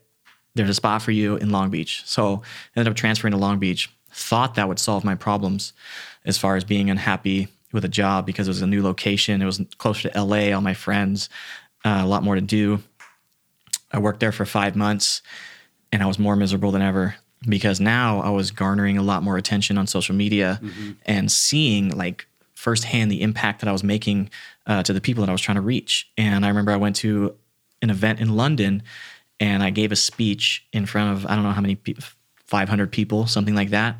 And afterwards, a guy came up to me and said that I helped save his mom's life. And I was like, how's that? And he goes, well, you were the reason that I went vegan. And my mom was a type 2 diabetic. She couldn't get out of the bed. And she saw how I was surviving and thriving on a vegan diet. So she was willing to try it. And since she went plant-based, she's able to move around. She like cured a lot of her illnesses. And I completely think that you helped save her life. And it like brought me to tears. And I was just like, still gets me going now. And I was like, what am I doing? Like, why am I wasting 9-10 hours a day for something that I hate? And technically you're a professional athlete. Yeah. And I didn't tell anybody at work. Like in Bakersfield, people knew. In Long Beach, I didn't tell anybody because I didn't want them to know. And I was like, so I was like kind of like going to, this is what happened. So I was like, go to events in like London and give speeches. Right. Was that Vivolution? No, that one was London Veg Fest. That was London Veg Fest. So like here I am going to London, traveling to different countries, giving speeches about something I'm so passionate about. And then coming home, talking about happiness and talking about living your dream. And I come home and living a nightmare. So I went to the office that Monday. It was a 6:30 meeting. And we started talking about the same shit. Corroding pipe, compliance, different projects. And I felt this, like, I've never felt this before, like such a state of claustrophobia that everything was like closing in around me. And I had to like get up and leave the room. And I knew that as soon as, panic attack. Yeah, I started like hyperventilating. And as soon as the meeting was done, I didn't go back into the meeting. As soon as the meeting was over, I went to my boss's office, closed the door, and I was like, I'm putting in my resignation. Like, this is my last 2 weeks or week or something. And he was like, whoa, like, where is this coming from? So he was like, what are you going to do? And I'll never forget this conversation. Like, he's a pretty level-headed guy. I try to explain to him that I have like, this passion for spreading awareness about veganism. I'm a bodybuilder. He's like, yeah, well, I figured you were like something. And I explained it to him and he goes, so you're quitting to become a vegan? Right. And I go, that's perfect. I go, I'm already like, in a sense, yes. A professional vegan. A professional vegan, yeah. To talk about vegan professionally. And I didn't expect him to understand. And he was like, well, congrats to you. He was really receptive of it. And I'd only been working there a couple months. And he was like, you got bigger balls than I do because, I got like a family to feed and all this stuff. So I can't make that jump. But props to you for following your heart and following your dream. Then it's good, man. Yeah. Sent you off with well wishes. Oh yeah. We had a great relationship and great guy and everything. And I really appreciate that conversation too. But then it's like, all right, well, like now how am I going to make this work? Yeah. Yeah, exactly. Yeah. So, I mean, going back to the London thing, I felt like I was doing a disservice to the community and to so many other things by not fully investing myself into like my purpose that I felt like I had to. And that was the main reason why I quit my job. I was like, what, I'll figure it out. I'm giving up like a really well-paying job, like 6 figures at 23, So I'll make it work because money's not everything. I have a ton of money in the bank account, or I did whenever I was like working there. I was like, I have a lot of money in the bank account. What happiness has it brought me? Nothing. So, but when I'm truly happy, money doesn't matter because it's like, I'm having a sense of fulfillment and I'm helping people. And that's what I really... It's your version of renunciation in the modern world. Yeah. Like that whatever compelled your mom, it's almost like that same trigger came up for you. I came full circle is what happened. I thought that all these things would bring me happiness, having a title, having a well-paying job, having a condo on the beach, all the material things. I thought it would bring me happiness, but the more you work for it, the more you become a slave to it. And after I kind of renounced it and just kind of sat back and I was like, I immediately had like regret. I was like, what the hell did I just do? Right. Like I just fucked this up, Yeah. Like what's going to happen now? Yeah. And there's that like projection that perhaps some people have that they're placing on you, like, oh, well, he's a pro, like he's getting paid, and like, well, like there's sponsors and there's all this, there's the reality versus the imagined reality that perhaps your social media following might have projected upon you. Yeah, people have this idea that when you become a professional bodybuilder, the opportunities just come raining in and you get paychecks left and right. Like you don't get paid. Like you pay them. You pay them. Like I'll put it this way. If you win a bodybuilding show in my division, you might get $2,000 to $3,000 to win first place. How much does it cost you to go to Denver, pay for a hotel room, pay for a flight, pay for all the meals? Like, you break even. Like, even though you might win a small purse, you break even. So people thinking that they're going to become super rich from being a pro bodybuilder, it's like you're going in it for the wrong reasons. I'll tell you right now. You got to find something else to go in it for, like maybe self-satisfaction or whatever. But I think I did have some sponsors at that point, and that was kind of what was like sustaining me economically. And I just knew that whatever I did, I was going to do it fully, 100%. And now I wasn't jumping, like playing this teeter-totter game where I was like half in, half out. And I was just going to see where it would take me. And that's kind of where I'm at now. Yeah. So now you started the Generation V podcast, and you do like online coaching programs, right? Is that like the main source of revenue for you at the moment, or how are you making it work? So it's, I mean, you're in social media as well. There's many different ways to make money as a social media influencer. You can do it by endorsement deals. You can do it by sponsorships. You can do it by one-off posts. You can do it. There's a million different ways. I had some money in the bank, and I knew I wanted to start something, and something that was my own, be my own boss, because I never really sat well with having a boss telling me something to do. So I decided that, I can train people because I know the process and the system on how to make it work. Because I've trained other people before, but I never had time to train somebody when I was working as an engineer. So now I'm at this crossroads, and I'm like, okay, do I want to become a personal trainer? Like, no, because like you can train maybe 9-10 people a day, and then you're capped out. And I was like, that doesn't make much sense. So I figured that I wanted, like, my goal has always been big. Like, I want to reach a lot of people and have the biggest impact possible. So as the universe would have it, I got connected with another guy, and he's like a software engineer. And we put together a system to where we could scale coaching and help a lot of people at once become vegan or try, go plant-based and reach their fitness goals. And we were trying to come up with a name for it. We didn't like any of the names. And we have all these names on a piece of paper, and he's like into web design and SEO, search engine, everything. So he's like, what about this one? I was like, yeah, right. We'll never get that. And it was called veganfitness.com. And I was like, well, that'd be beautiful, but that's got to be 30, 40K at least. And turns out he did a little search and showed who owns it. And it was one of our good friends. Oh, really? that owned the domain name. And wasn't doing anything with it? He was just sitting on it. Yeah, just redirecting it to something else. And we told him what we wanted to do. He's also very philanthropic and all about the movement and progressing the movement, had big plans for it, and just gave it to us at a very, the homie discount. And that's amazing. And we ended up with veganfitness.com. And so now we're doing online coaching, where we have really big plans for it as well. We want it to be basically nutritionfacts.org meets bodybuilding.com. And we want to reach the younger demographic because that's the generation that's going to make the biggest impact moving forward.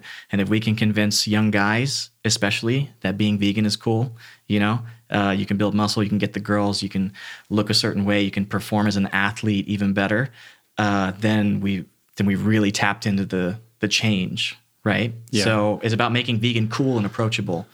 And doctors do such a good job of breaking down the science and the evidence behind it. But let's face it, a 20-year-old doesn't give a shit about heart disease. Like, dude, I'm 20, I'm invincible. I could jump off this building and punch you in the face, and nothing's going to happen to me. Right. So we want to appeal to that generation and say, hey, you get all these extra long-term benefits, but right now you can be a better athlete. You can look better, perform better. And we're trying to tap into that demographic and make it cool. That's the keys to the kingdom. And what is your sense of like where we're at right now in terms of influencing that demographic? We're getting close. I think with enough, particularly athletes, I feel like they have a lot more influence than other people. Doesn't matter if a doctor's saying it to you. You eat this way, you become healthier. Yeah. But if Kobe Bryant walks up to you, he's like, you're a basketball player, you love him, you want to be the next Kobe Bryant. He's like, hey, if you do this, you could beat me. That dude is going to change that day, right?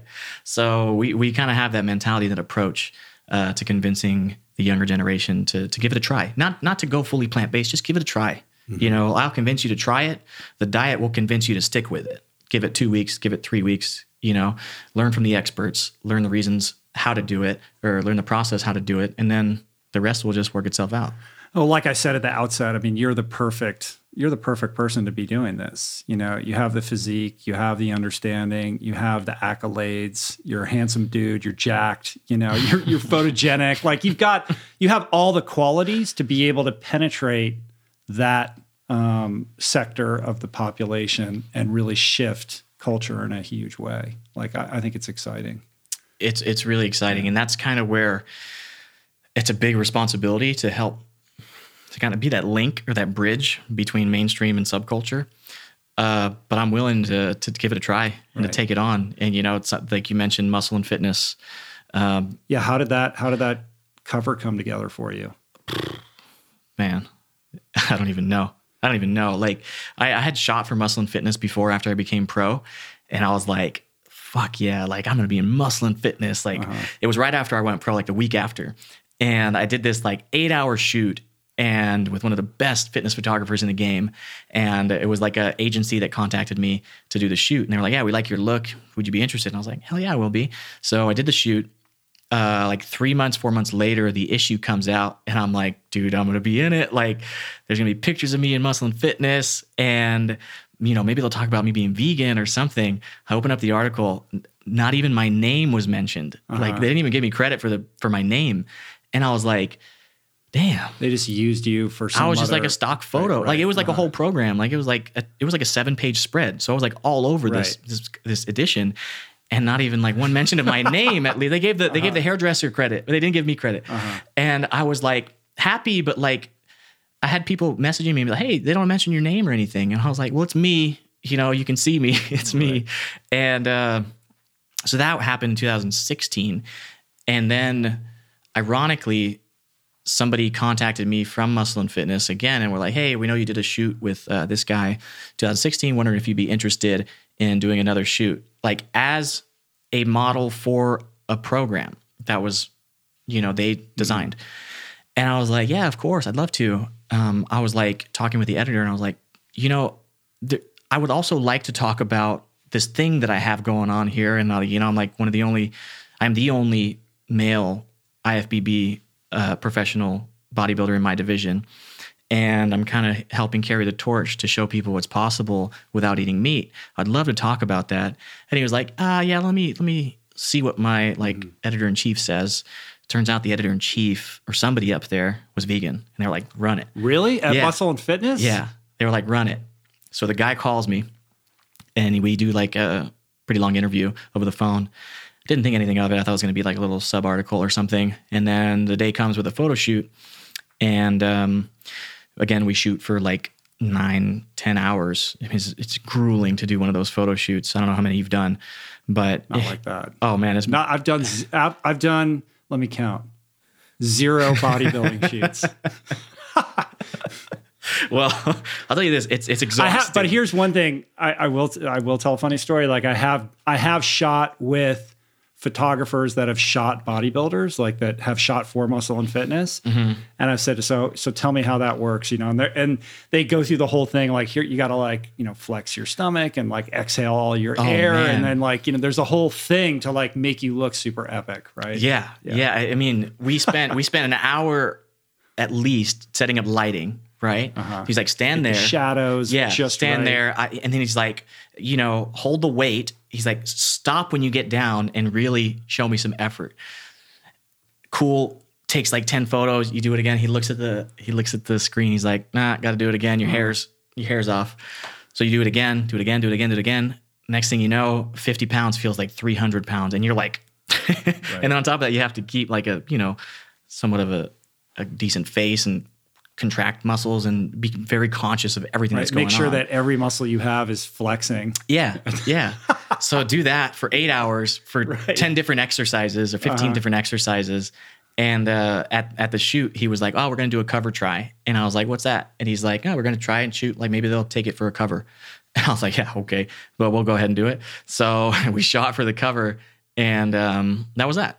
It was like a week before I did the Arnold Classic in March. And I was really happy with the photo shoot because I was seeing the pictures and I was like, oh, it's awesome. It looks great. And that was the last thing I heard. And he was like, yeah, the edition will probably come out like, a couple of months later. And, as luck would have it, I was just sitting on the couch one morning and a friend of mine, another pro bodybuilder, sends me a DM and it's the cover of it's Muscle and Fitness. It's me on the cover. And I'm like, where did you get this? And he's like, dude, I just got an email from them talking about how Muscle and Fitness is merging with another magazine company and you were on the cover. And I was like, again, that sense of like, holy crap, like what just happened? I got no notification whatsoever. They didn't tell me. Never even told you. Never even told me. And after that, I was just like completely awestruck and didn't believe it was real. Like it's still surreal to me. And on the front page, it says something about Nimai Delgado vegan bodybuilding tips or something like that. So even mentioned veganism on the cover of Muscle and Fitness. Yeah, like that's a paradigm shift. That's like a cultural moment. It's huge, man. And like, I don't know. I didn't do the research and go back to all their covers and everything. And I don't know if there's been a vegan athlete on it before, but just for them to even mention the fact that, the word vegan on the cover is a huge win for the entire vegan movement. And then I finally get my hands on a copy. I open it up. It's a 10-page spread. The first page says meatless muscle. And it's got like a cow with like an X through it. It talks about my whole story and how I've never eaten meat and how you don't need meat to build muscle. And I'm a pro bodybuilder and just goes through my whole story, what we just talked about. And it was just such a fork in the road, like a shift. Like, man, if Muscle and Fitness is catching on, this is huge. Did it change things for you, or what was the reaction to that article? So the reaction was really positive online. I asked all my followers to like go buy a copy first because I understand how capitalism works. If that copy sells more than the rest of the copies, chances are they'll feature another vegan on the cover in the future. Or if we request more information on vegan athletes, then they'll feature them because there's a demand for it. So I convinced all my followers, say, go buy a copy, take a picture with it, tag me, tag Muscle and Fitness, let them know that we as a movement support each other and we want it. And it was overwhelming how many photos, DMs, everything I got from that. That's cool. And since then, they translated it into different languages as well. So it's like, I think right now it's in Germany as the cover. Oh, wow. It's in France. It's in Turkey. It's in Japan. All these different countries. And it's the same article just translated. So like the whole world got exposure to the possibilities of a vegan diet. That's amazing, man. Super cool. Well, let's bust a few myths here. Like I'm interested in how your nutrition has evolved and how it stands in contrast to kind of conventional wisdom about what a bodybuilder should eat, right? And kind of where you started and how it's morphed over time into whatever it is now. Yeah, so the nutrition program that I originally started on was really reliant on kind of processed alternative meats. Alternative meats. And over the last year, maybe year and a half, I kind of started, eliminating those and introducing more whole foods, more less processed, high protein foods like tofu and tempeh, edamame. Some I don't do seitan just because I don't know, it gives me heartburn. And then plant-based protein shakes, a lot of beans, a lot of lentils. Is there a specific type that you like, or for what? For the protein powders? Yeah, I'm sponsored by a brand right now, and I like it. And yeah, there's many out there. Like, I don't want this to be a plug, but there's just many other plant-based alternatives out there for, that you can substitute easily and has just as much protein, probably got a little bit better digestibility from a comfort level. So a lot of people deal with that same discomfort that I had when they drink whey protein shakes, and a lot of people don't experience that when they go to a plant-based shake. Right. And what is the relationship to protein in general, and how has that kind of evolved for you? Like, what's the conventional wisdom? Where did you start with it? Where are you at with it now? Really specifically, because this is, it's number one question. It's the protein question, right? We got to answer this question. Yeah. No, I'd be glad to. Yeah. So originally, I was one of the sheeple thinking that, you had to consume more protein and that would equate to more muscle, more gains. Then I realized that everything I read from like a clinical study point of view, not necessarily bodybuilding.com, nothing against them. They have a lot of great information. Read from like a lot of other influencers or bodybuilders, they go with like the more is better approach. So, 2 to 3 grams sometime for every pound of weight. For every pound of weight. So if I was 180 pounds, I would need 360 grams of protein, at least. So that's a lot. For a vegan, that's a lot. Mm-hmm. Because, to get that much protein through plants, you got to eat a lot of volume. So I started looking at it and just like, it didn't make sense to me. I was like, everything I read said like there was like an optimal point, and anything above that didn't really work to your benefit. You might have extra calories, but your body kind of just like urinates the extra nitrogen and you can't really use it. Like there's a limiting factor there. So I go by lean body mass. So just because somebody's 200 pounds you don't need to consider them 200 pounds of muscle. We have body fat, so you don't need to feed the body fat. You need to feed the muscle.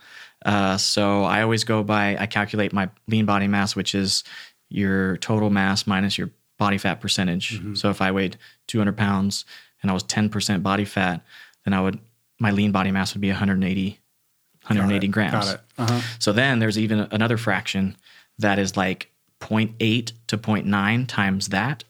And that's the number that I go by. Right.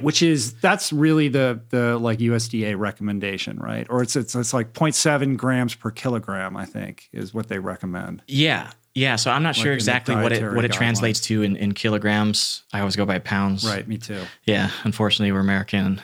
I get this question asked so much online, and I give them the answer in pounds, and they're like, well, okay, I guess I'll go convert it. But all right, so I'll just put it like flat out. Like I weigh 180 pounds right now. I keep my protein at like 150 grams. Uh-huh.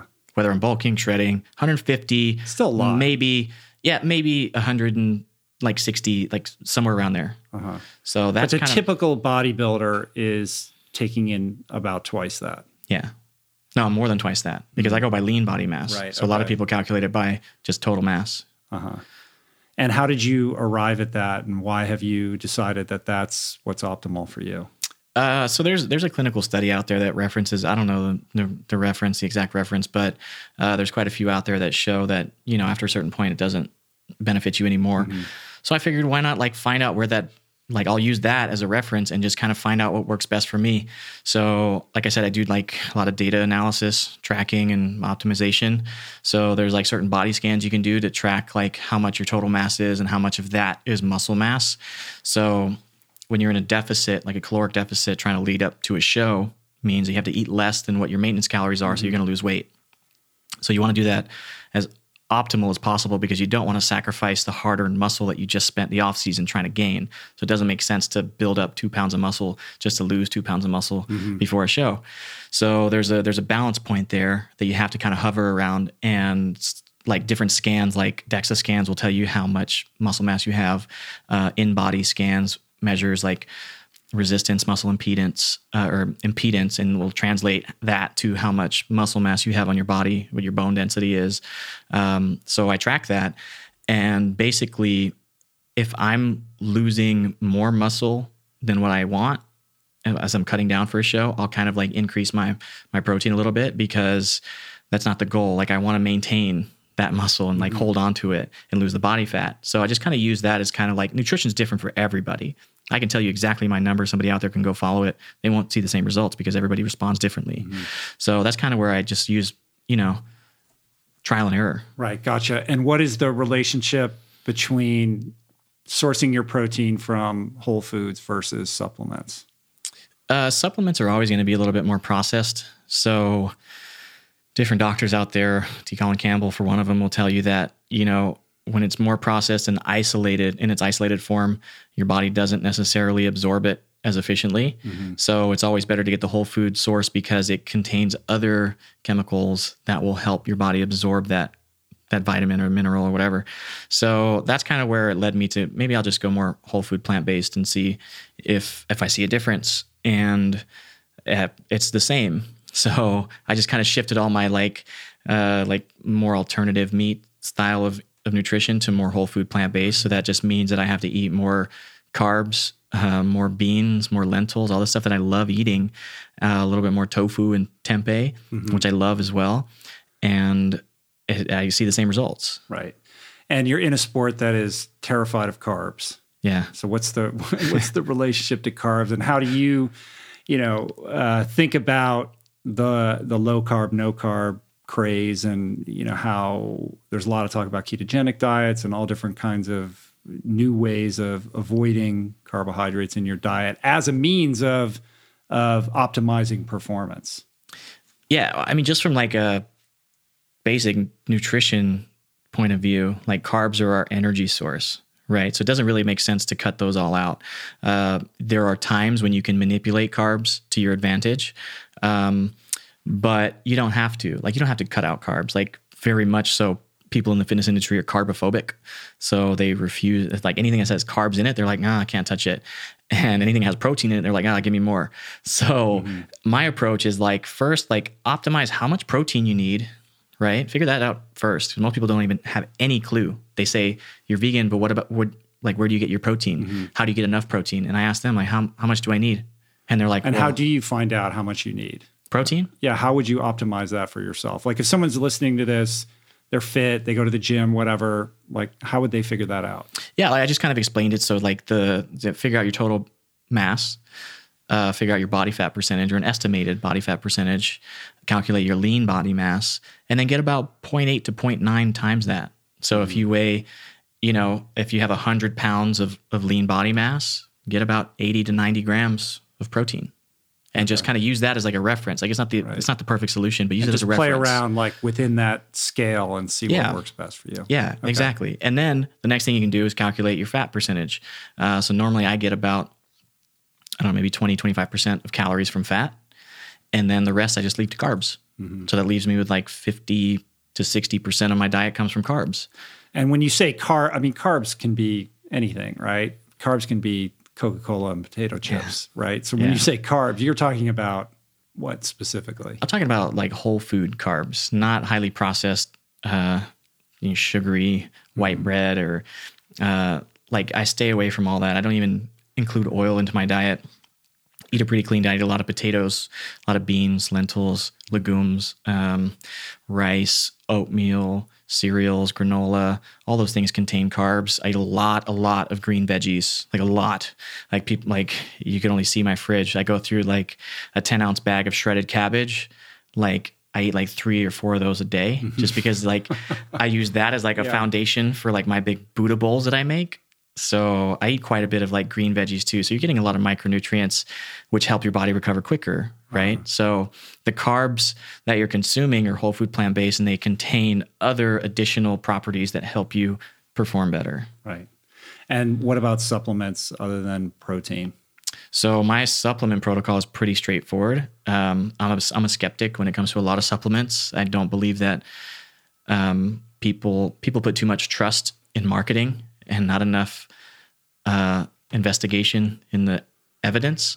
Well, it's a multi-billion-dollar industry that is completely unregulated. Yeah. And preys on people's fears and lack of understanding and knowledge. I think that's kind of how we came to this point, right? Of like the protein myth and the carbophobia and all these things. So it's like the more they can push something for you to consume or to buy, then the better it is for them. Right. But they're not necessarily looking out for your health.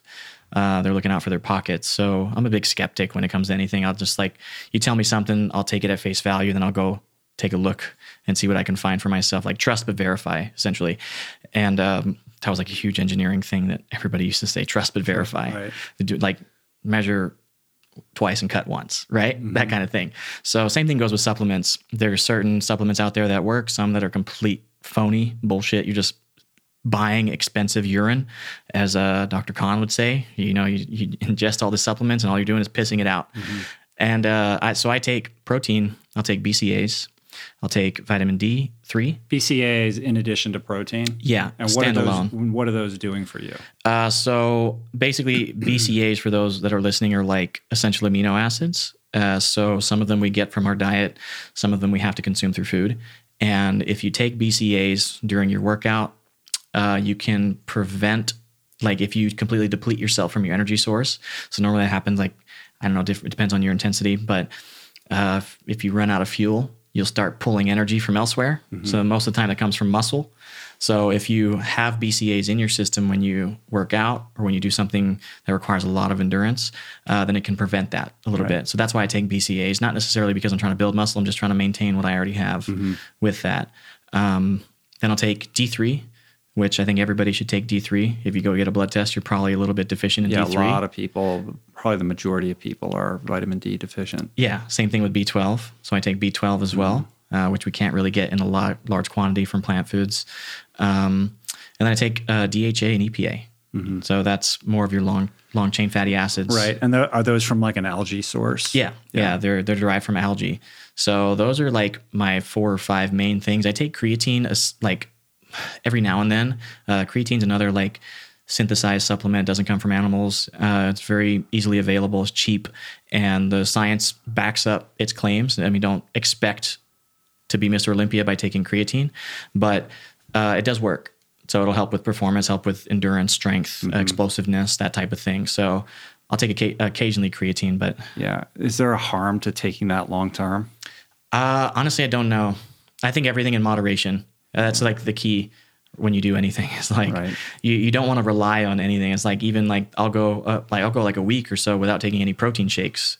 I'll take a look at my diet and see what I can include that I haven't been eating that I've been getting from like a multivitamin. You know, so it's like it's about balance. Right. Do you do regular blood work? Yeah, I do. So I think that's another thing that most people don't do. They say that, you know, they feel crappy and they blame it on all these other factors, but they don't necessarily know why they're feeling crappy. And getting blood work is one of the most easy ways to identify what's wrong, what's going on, right? Yeah. So we referenced earlier that the more successful you get in every kind of hurdle that you overcome, you know, in your mind makes you more bulletproof to, you know, the voice of dissent, but also there's going to be the people who are like, yeah, but, right? So I can't let you go without asking about the steroids, because you're in a culture in which it's ubiquitous, right? So, I'm sure there are people out there who are like, well, he's not eating animal products, but he's doing steroids, right? So where do you come down on all of this? Yeah, there's a lot of people say that. There's videos about it. There's like, are there? I mean, you name it. There's articles. There's like, it's the internet. Right? Remember that. So just remember that everything on the internet isn't true. You're right. You don't know who wrote it. So it's a sad truth that society has set the bar so low about what's possible and what's not. So I get accused of it daily. You know, I think I blocked the word on my Instagram because it was just like every other comment was that. And I was just like, I'm sick of hearing it. You know, I'm not here to defend myself to anybody. I'm here to talk about the benefits of this diet. You know what I mean? Like, if you don't believe me, it's not my job to convince you. Then like, I'll just keep on living my life and talking about what I want to talk about. But the issue there is that people have set the bar so low about what's possible and what's not possible naturally. And they think that they are doing like justice by accusing somebody of taking steroids. And don't get me wrong, a lot of guys do. A lot of guys that are listening probably don't know that a lot of guys they know are doing steroids, because just because you do steroids doesn't mean that you're going to blow up. Like it's always about the hard work. It's always about the diet. It's always about sacrifice and effort, right? Supplementation, all this other crap, it accounts for this much. If you don't have this huge pyramid, you can't get, like, this is the amount that supplements accounts for. So that bar has been set so low, and people are so easily accusing other people of doing it that it perpetuates that thought. And the person below that reading saying like, oh yeah, you only got this way because of steroids. Like, now that person thinks that is the only way that you can get that way, but they've never tried it. They don't know their limitations. Like, how could you possibly know your limitations if you never pushed yourself to your limitations and know how far that bar really is? And I'm the type of guy that, like, I pride myself on work. I pride myself on work ethic. I pride myself on optimizing things. It's like, I'm very analytical, data-driven. So I find out what works and I apply it. And there's so much room for growth when you optimize your nutrition and you optimize your exercise programs. So many people don't do that. they think that they're going to take a magic pill, take a magic juice or whatever, and they can get there without doing all the hard work that comes before it. So my answer is like, it's really easy to judge somebody based off of a photo or one picture.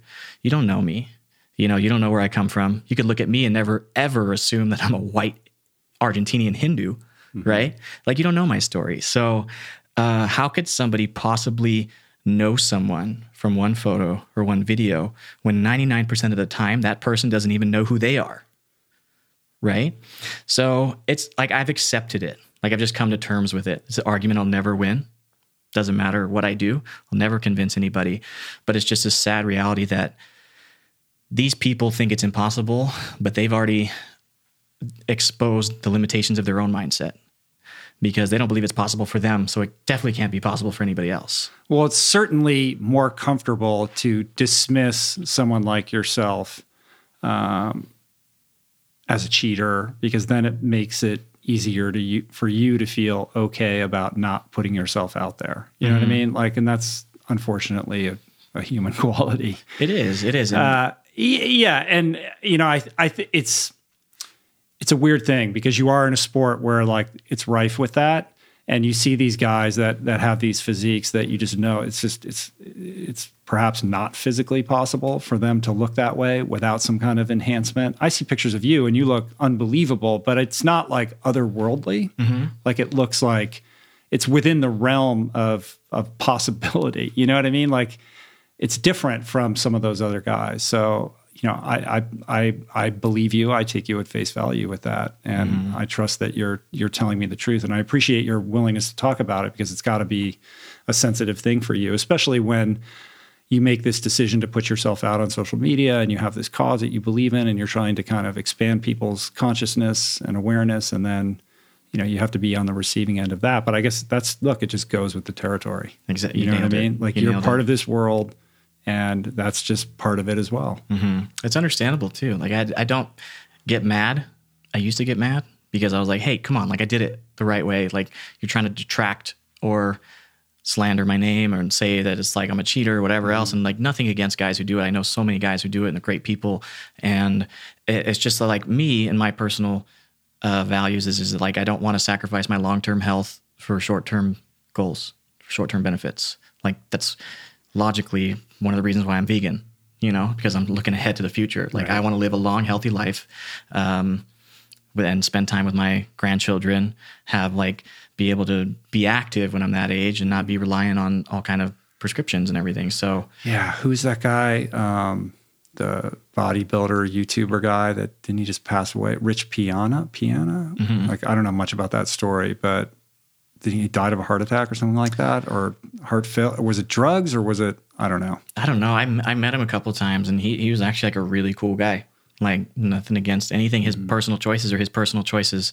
I don't know exactly what happened there, but you can't help but wonder if that played a part, you know, to it. So, like I said, if there's any guys out there that are considering do it, just know that there's so much more room for you to optimize in different avenues, like in approaches you haven't tried yet. So just don't go resort to that, you know, because you worked out for a week and you didn't see any results. Like, dude, I've been working out for like 10 years, you know, and you only have met me in my path in life at this moment, but you didn't see me like way back when I was just like you. You know, it takes time, but anything that's like worth it takes time. And if you're passionate about it, you can sustain it. You know, you can get there. It's how bad do you want it? Most people want it, but they don't want to give up drinking. You know, they say, oh, I work out, I go to the gym, I eat right. But then you take a deeper look, and they're out partying every weekend. You know, they're not willing to put in the work. So, right. How are your parents doing with all this? Like, where are they? They're not on the commune anymore, right? No, they don't live. Actually, they're going back. So they live in New Orleans, right across the street from the temple in New Orleans. Yeah. And they actually bought land back in Mississippi. So they're going back. They're going back. Wow. Yeah. Yeah, they went full circle too, because then they left it, and now they're like getting older. They want to go back and just live like a peaceful life, minimalistic, and just yeah. And what do they think of this whole world that you're in? They're like my number one fan, They don't understand it as I don't expect them to. I try to keep my mom in the loop as much as possible. And she's all like, oh, it's so great, honey. Like, you're doing so many amazing things. And I love her for it. Like, she doesn't have to know. Like, I just need her support. And that's the only thing I need. But they embrace it, and they're very proud of who I am. And especially now the fact that I'm like being more vocal about my background, because that's something that they really wanted to instill in me.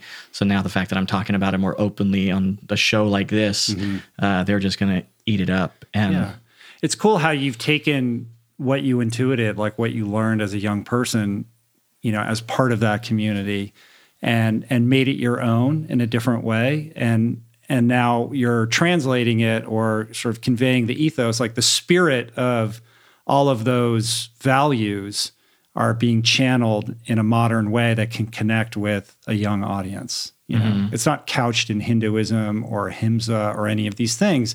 It's couched in things that are relatable to, an 18-year-old kid who just wants to, go to the gym and get stronger and didn't realize when he clicked on your video or looked at your Instagram that he's also going to get blasted with the spiritual message. You know what I mean? But you do it in a very graceful, like roundabout way where it doesn't feel like that's what's happening, but you're kind of elevating awareness while you're providing these people with what they think they want on a surface level, if that makes sense. You are 100% right. Like, I'm very, I guess, mindful of how I talk about certain things, especially when it comes to spirituality, comes to any ethical conversation, anything about politics. I mean, they're all very touchy subjects for people. So I wanted to appeal to the younger generation and to develop a new sense of consciousness, because I feel like certain things come in different phases, right? If you develop the consciousness first, like I had, then it's very easy to follow this lifestyle. But if you come into it for another reason, maybe the more vanity perspective, then eventually those thoughts kind of come over time. So what do you mean? We're all why am I doing this? Well, we're all connected with our actions and our thoughts, right? One directly affects the other. So initially people might think that, hey, I need meat. I need it to look good. That's just the way it is, right? I don't like killing animals and stuff like that, but it's just the way it is. So then they keep living that life. But if you come into it and just say, hey, I'll just change my actions, I will just stop eating meat just to look good, then the thoughts start to develop because they're directly related to each other, and say, maybe I didn't need it. And wait a minute, why is it this way? And they develop a new sense of consciousness. And then like I got funny stories. So like some of these guys that you would never, ever, ever in a million years consider them to be like ever try going vegan. Some of those guys are like posting like animal rights videos and stuff nowadays. So it's like guys back from the gym in Bakersfield. Yeah, like a couple of them. Guys, right? A couple of them. Yeah. Uh-huh. So it's like, wow, like I never push that on anybody. I just push the health message just because I feel like that's the foot in the door. That's most like a common denominator across the board, that people want to look better and feel better. This is your way. Like this is an approach, maybe becoming trendy now. It's been around for a while, but, or it may become more mainstream now, but it's been around for a long time. So if you try it, maybe the consciousness will develop over time. And I'm not saying that people aren't conscious. I'm just saying they don't know what they don't know. Mm-hmm. What do you think is the biggest myth or misunderstanding about you and about bodybuilding in general based upon what you've learned? Oh, man. I can be a pretty misunderstood person. Yeah. From like, what do people not get? I think we get a lot. You could correct the record now. Well, we talked about the steroid thing, but if there's other things. I mean, like I still expect that after this episode. And I mean, I've done many interviews and stuff, and like I'll expect it till the day I stop doing this. But I don't know. I mean, it goes by anything. Just don't judge a book by its cover. Like I may come across as a person that's vain or post shirtless photos and whatever, but it's all a strategy to get you to read a caption to maybe change your life to help you, So it's like, if, there's so many people out there that are willing to judge other people, and it's just like, I come from a big place of judgment, So it's really easy for me to look past it and deflect it and just kind of understand that that's how people are. They judge. Meaning like you have a lifetime of being judged. Yeah. So this is nothing new. Yeah. So it's almost like I was groomed for this, to be like, stand strong in my beliefs and everything and be a beacon of light for people, and just be willing to take the shots, but it's about understanding people as well, and just understanding that people judge something they don't know, same way that I was judged when I was a little kid and the way I was raised. And it's okay. You just have to approach them and help them understand. So that's what I'm trying to do. I'm not trying to convince anybody to go vegan, because I want them to go vegan or anything like that. It's like, I'm just trying to help you. I just want you to feel as good as I feel, and if you put all this stuff aside, this ego and these paradigms, then maybe you can experience a different version of life that you never anticipated. So it's just where I'm at. Yeah. Beautifully said, man. I think that's a good place to wrap it up. How much are you training right now? I train daily. Like I said, that's my meditation. But I heard you say somewhere it's 45 minutes in the gym, right? I have this vision. I used to live on Marine Street around the corner from Gold's Gym, and I would go to Gold's Gym. And then, I've lived in Los Angeles 20 years, and every blue moon I'll pop in over there. And it's the same guys. From 9 to 5, it is the same people. They've been going there for 30 years, and they look the same. And they're literally, it's like they check in the morning, and they're there all day long. The same sort of aging bodybuilder crew. Yeah. Female bodybuilders and the like. I always say it's like a mix between a prison yard and a porn set. It's it's weird, man. But then when I heard you say look, if you can't get it done in 45 minutes, you're not focused. Essentially, it's what it is. Even when I was working as an engineer, people thought I was a professional bodybuilder full time. They had no idea. I talk about that for that reason, is that but it's easy because you have all the time in the world to spend 3 hours in the gym. I don't have that because I have a job and all this stuff. And I was like, wait a minute.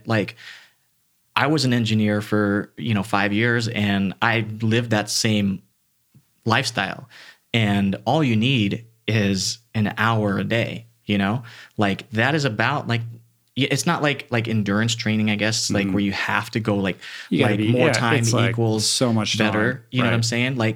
There's a certain limit there where you can't break down anymore. You become useless at that point. So there's no point in working out 2 hours when, an hour and a half of it, you're on your phone bullshitting, talking to people, and just kind of spinning your wheels. That's the reason why you're not seeing results, bro. Because you talk all day. Mm-hmm. If you go in there with 45 minutes to an hour and really put in the work, you will walk out of there, crawl out of there.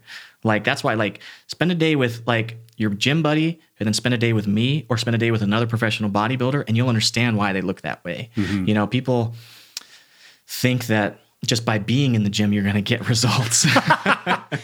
There's a whole industry built upon that idea. Very much so. Yeah. Very much so. So you only need an hour max. Yeah. But then think about this, is that you're outside of the gym 23 hours. Which one do you think holds more weight for building muscle? You break down in the gym, but you build outside of the gym. Your daily habits outside of the gym hold way more value than what you do inside of the gym. So if you can get your diet right, you can get your daily habits right, get everything kind of just your ducks in a row, then the results will really start to come in. So that's what I'm talking about, the extra growth in different aspects of people's lives. Mm-hmm. And where are you on the whole low weight, high rep, low rep, high weight? Are you how does all that work? I don't know anything about that stuff. Oh man, there's so many there's different theories, right? Oh yeah. You talk to one person, it's one thing. You talk to another person, it's another thing. Mm-hmm. I'm a big believer in periodization training. So you follow something for an extended amount of time, eventually you'll plateau because your body's so adaptive and it responds more efficiently the next time you do it. Diminishing returns, so you got to shake it up. You got to shake it up. So I follow things for about 4 weeks at a time, and sometimes I'll go in and do a completely new set of training routines just to kind of help create that shock value to my body, so it'll help stimulate it to grow in another area, because the more you work out, the harder it is to figure out these new ways to stimulate your body. So sometimes I'll do high rep, low weight. Sometimes I'll do low weight, high rep. Or did I say that right? Yeah. The opposite, right? Mm-hmm. So heavier with lower reps or lighter with higher reps. There's many different people that will tell you that works. You can do a traditional bro split, A bro split's like a 5-day workout split where you go like chest. That's not where you get mad at your buddy who you work out with. That's a different kind of bro split. That's a bro breakup. That's a bro breakup, which does create bodybuilders too. Yeah. So, your 5-day split would be like chest on Monday, back on Tuesday, take a rest day, legs on Thursday, arms on Friday. So it's like an isolation style workout. Yeah. Then you have like your upper lower crowd, which likes to do upper body one day, lower body the next day, take a rest day, upper body, lower body, take a rest day. Then you have people that do push pull, where it's like you do all pushing movements. You do chest, triceps, That's shoulders. what I've always done. It's very effective. All of them work. All of them have their own uses. It's like I tell people, like, same thing with nutrition. You have a toolbox and you have different tools for different purposes. If you use the wrong tool for the job, you're not going to get the right result. So same thing with keto, same thing with, the low carb thing or high carb thing. Like, it's all like relative to what that specific point in time is in your fitness journey. Right. I like it, man. All right. Parting words. Somebody's listening to this. They're like, all right, I'm motivated. I'm going to the gym. Nimai, tell me what to do. What's the one thing I should do? What's the one thing I should eat? Everybody wants to distill it down into that, little box that you can check. But if you could impart like some sense of wisdom or empowerment for somebody who's just trying to like get a little bit fitter, eat a little bit healthier, perhaps believe in themselves a little bit more. So there's a few different nuggets I got for this crowd. First thing is that you can't outwork a bad diet. Remember that. Get your diet in check first, then worry about working out. When you go to the gym, go with intention and go with a plan. Have a checklist. Just by doing the checklist, you're doing more than what you would have done if you're just wandering around. Number 3, be intentional. Yeah, exactly. Walk into the gym with intention and like you're clocking into you clocking into work. Like, get the work done and then worry about your other stuff later. Number 3 would be focus on the bigger picture. I get so many questions about, what about meal timing? What about if I eat this in breakfast instead of lunch, or eat too many carbs at dinner? Like, think about the big picture. Like, first worry about how much you should be eating and just choose a 24-hour period and make sure you eat that much in the day. Then break it down and say then your next target would be like how many grams of protein you're needing. And then just focus on the big things. Like, it's like the 80-20 rule. Like, if 20% of your effort gives you 80% of the results, focus on that. Don't worry about the extra detail that's not going to give you or yield the most results with the amount of effort that you're putting in. So the 20% that's going to give you the biggest results is, like I said, fix your diet. Second thing, go into the gym with intention. Third thing would be consistency. Just be consistent. Is huge. Just be consistent. There's no secret formula. Yeah, it's not sexy though. It's not, and people don't want to hear it. But it's the reality.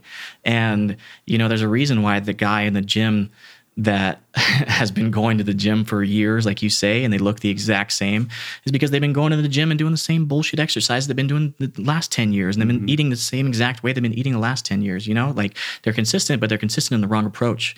So, like, fix certain problems first, and then you start to see your results climb. Nimai, it was awesome, man. Yeah. Thanks for talking to me. Beautiful.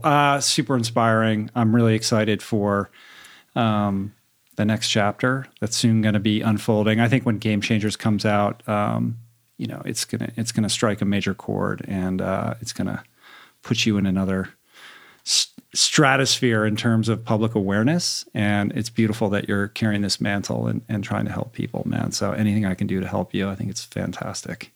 Thank you, man. I really do appreciate that, and I'm ready for the next chapter. Yeah. And is there a competition coming up? There was a few this year that I kind of started prepping for. I did 3 this year, back to back, and just kind of got, I needed to focus more on my business and everything else. So it's really tough to juggle bodybuilding prep and traveling and speaking at events and then trying to start up a business and do that. So just decided to take a little break. Are you have any speaking things coming up? Like, is that on the Vegan Fitness website or on your Instagram, or where should people go to? Yeah, definitely. Check you out. My Instagram, I'm probably the most active. So you just find me at Nimai _Delgado. So that's Ni. Why do you have the underscore? Did somebody take your name? No, I feel like I have a unique name, so people always botch it. Okay. So before it was just Nimai Delgado, but people were like, "What am I looking at?" Like they couldn't distinguish where the first and last name started, so I had to put the underscore in there. And then veganfitness.com is going to be a really exciting website for people to go. It's going to essentially be like an online resource for anybody that is interested in the plant-based lifestyle from an evidence-based perspective. Yeah, that's exciting. That's very cool. Yeah. And you got the Generation V podcast recently launched. Yeah. So check that out. Yeah, Generation V has been an exciting project. I like it a lot better than YouTube and that whole platform. Yeah, it's cool. It's you can breathe, Yeah. And you get to know people. Right. You get to really share a story. That's the beautiful thing about it. Like and Instagram's really instant gratification, right? Podcasts, you're in their ear, you're talking, they get to know you as a person. And I feel like that's more convincing than a picture. For sure. All right, man. Peace and plants. We did it. How do you feel? I feel good, man. You good? Yeah, I could go for another 2 hours. You did? All right. We've been going. Yeah, we went 2:10, man. We rocked it. Awesome. Thank you so much. Come back anytime and talk to me, man. Thanks, man. Appreciate you, brother. All right. Peace. Did I not say that he is awesome? What a super cool guy. Hope you guys enjoyed that. Let Nimai know how this one landed for you by hitting him up on Instagram at Nimai_Delgado. Check out his podcast, Generation V. Be sure to check out my YouTube channel for the visual version of this podcast so you can see how absolutely jacked this guy is, as well as clips and behind-the-scenes stuff that we're sharing on that platform as well. And hit up the show notes on the episode page on richroll.com to take this experience beyond the earbuds. If you're looking for nutritional guidance, check out our meal planner at meals.richroll.com. We have this amazing platform where we are offering you guys thousands of plant-based recipes, all customized based on your personal preferences with unlimited grocery lists and grocery delivery, amazing customer support available to you 7 days a week from experts, people who really know what they're talking about, available to answer all of your questions. And it's just $1.90 a week when you sign up for a year. For more, visit meals.richroll.com or click on Meal Planner on the top menu on my website. If you would like to support our work here at the RRP, you should just share the show with your friends and on social media. Tell your aunt about it. Tell your Uber driver. Tell your supervisor or your yoga teacher. You get the point. And hit subscribe on my YouTube channel and whatever audio platform you use to enjoy the show. You can also financially support the program on Patreon at richroll.com/donate. And I want to thank everybody who helped produce today's show. Jason Camiolo for audio engineering, production, show notes, and interstitial music. Blake Curtis and Margot Lubin for video and graphics. Reese Robinson for behind-the-scenes video and portraits. My man DK, David Kahn, for sponsorship relationships. And theme music, as always, by Anna Lemma. Thanks for the love, you guys. I really appreciate you guys listening. See you back here next week with the great Tony Hawk. Until then, be well, my friends. Peace, plants, and much love.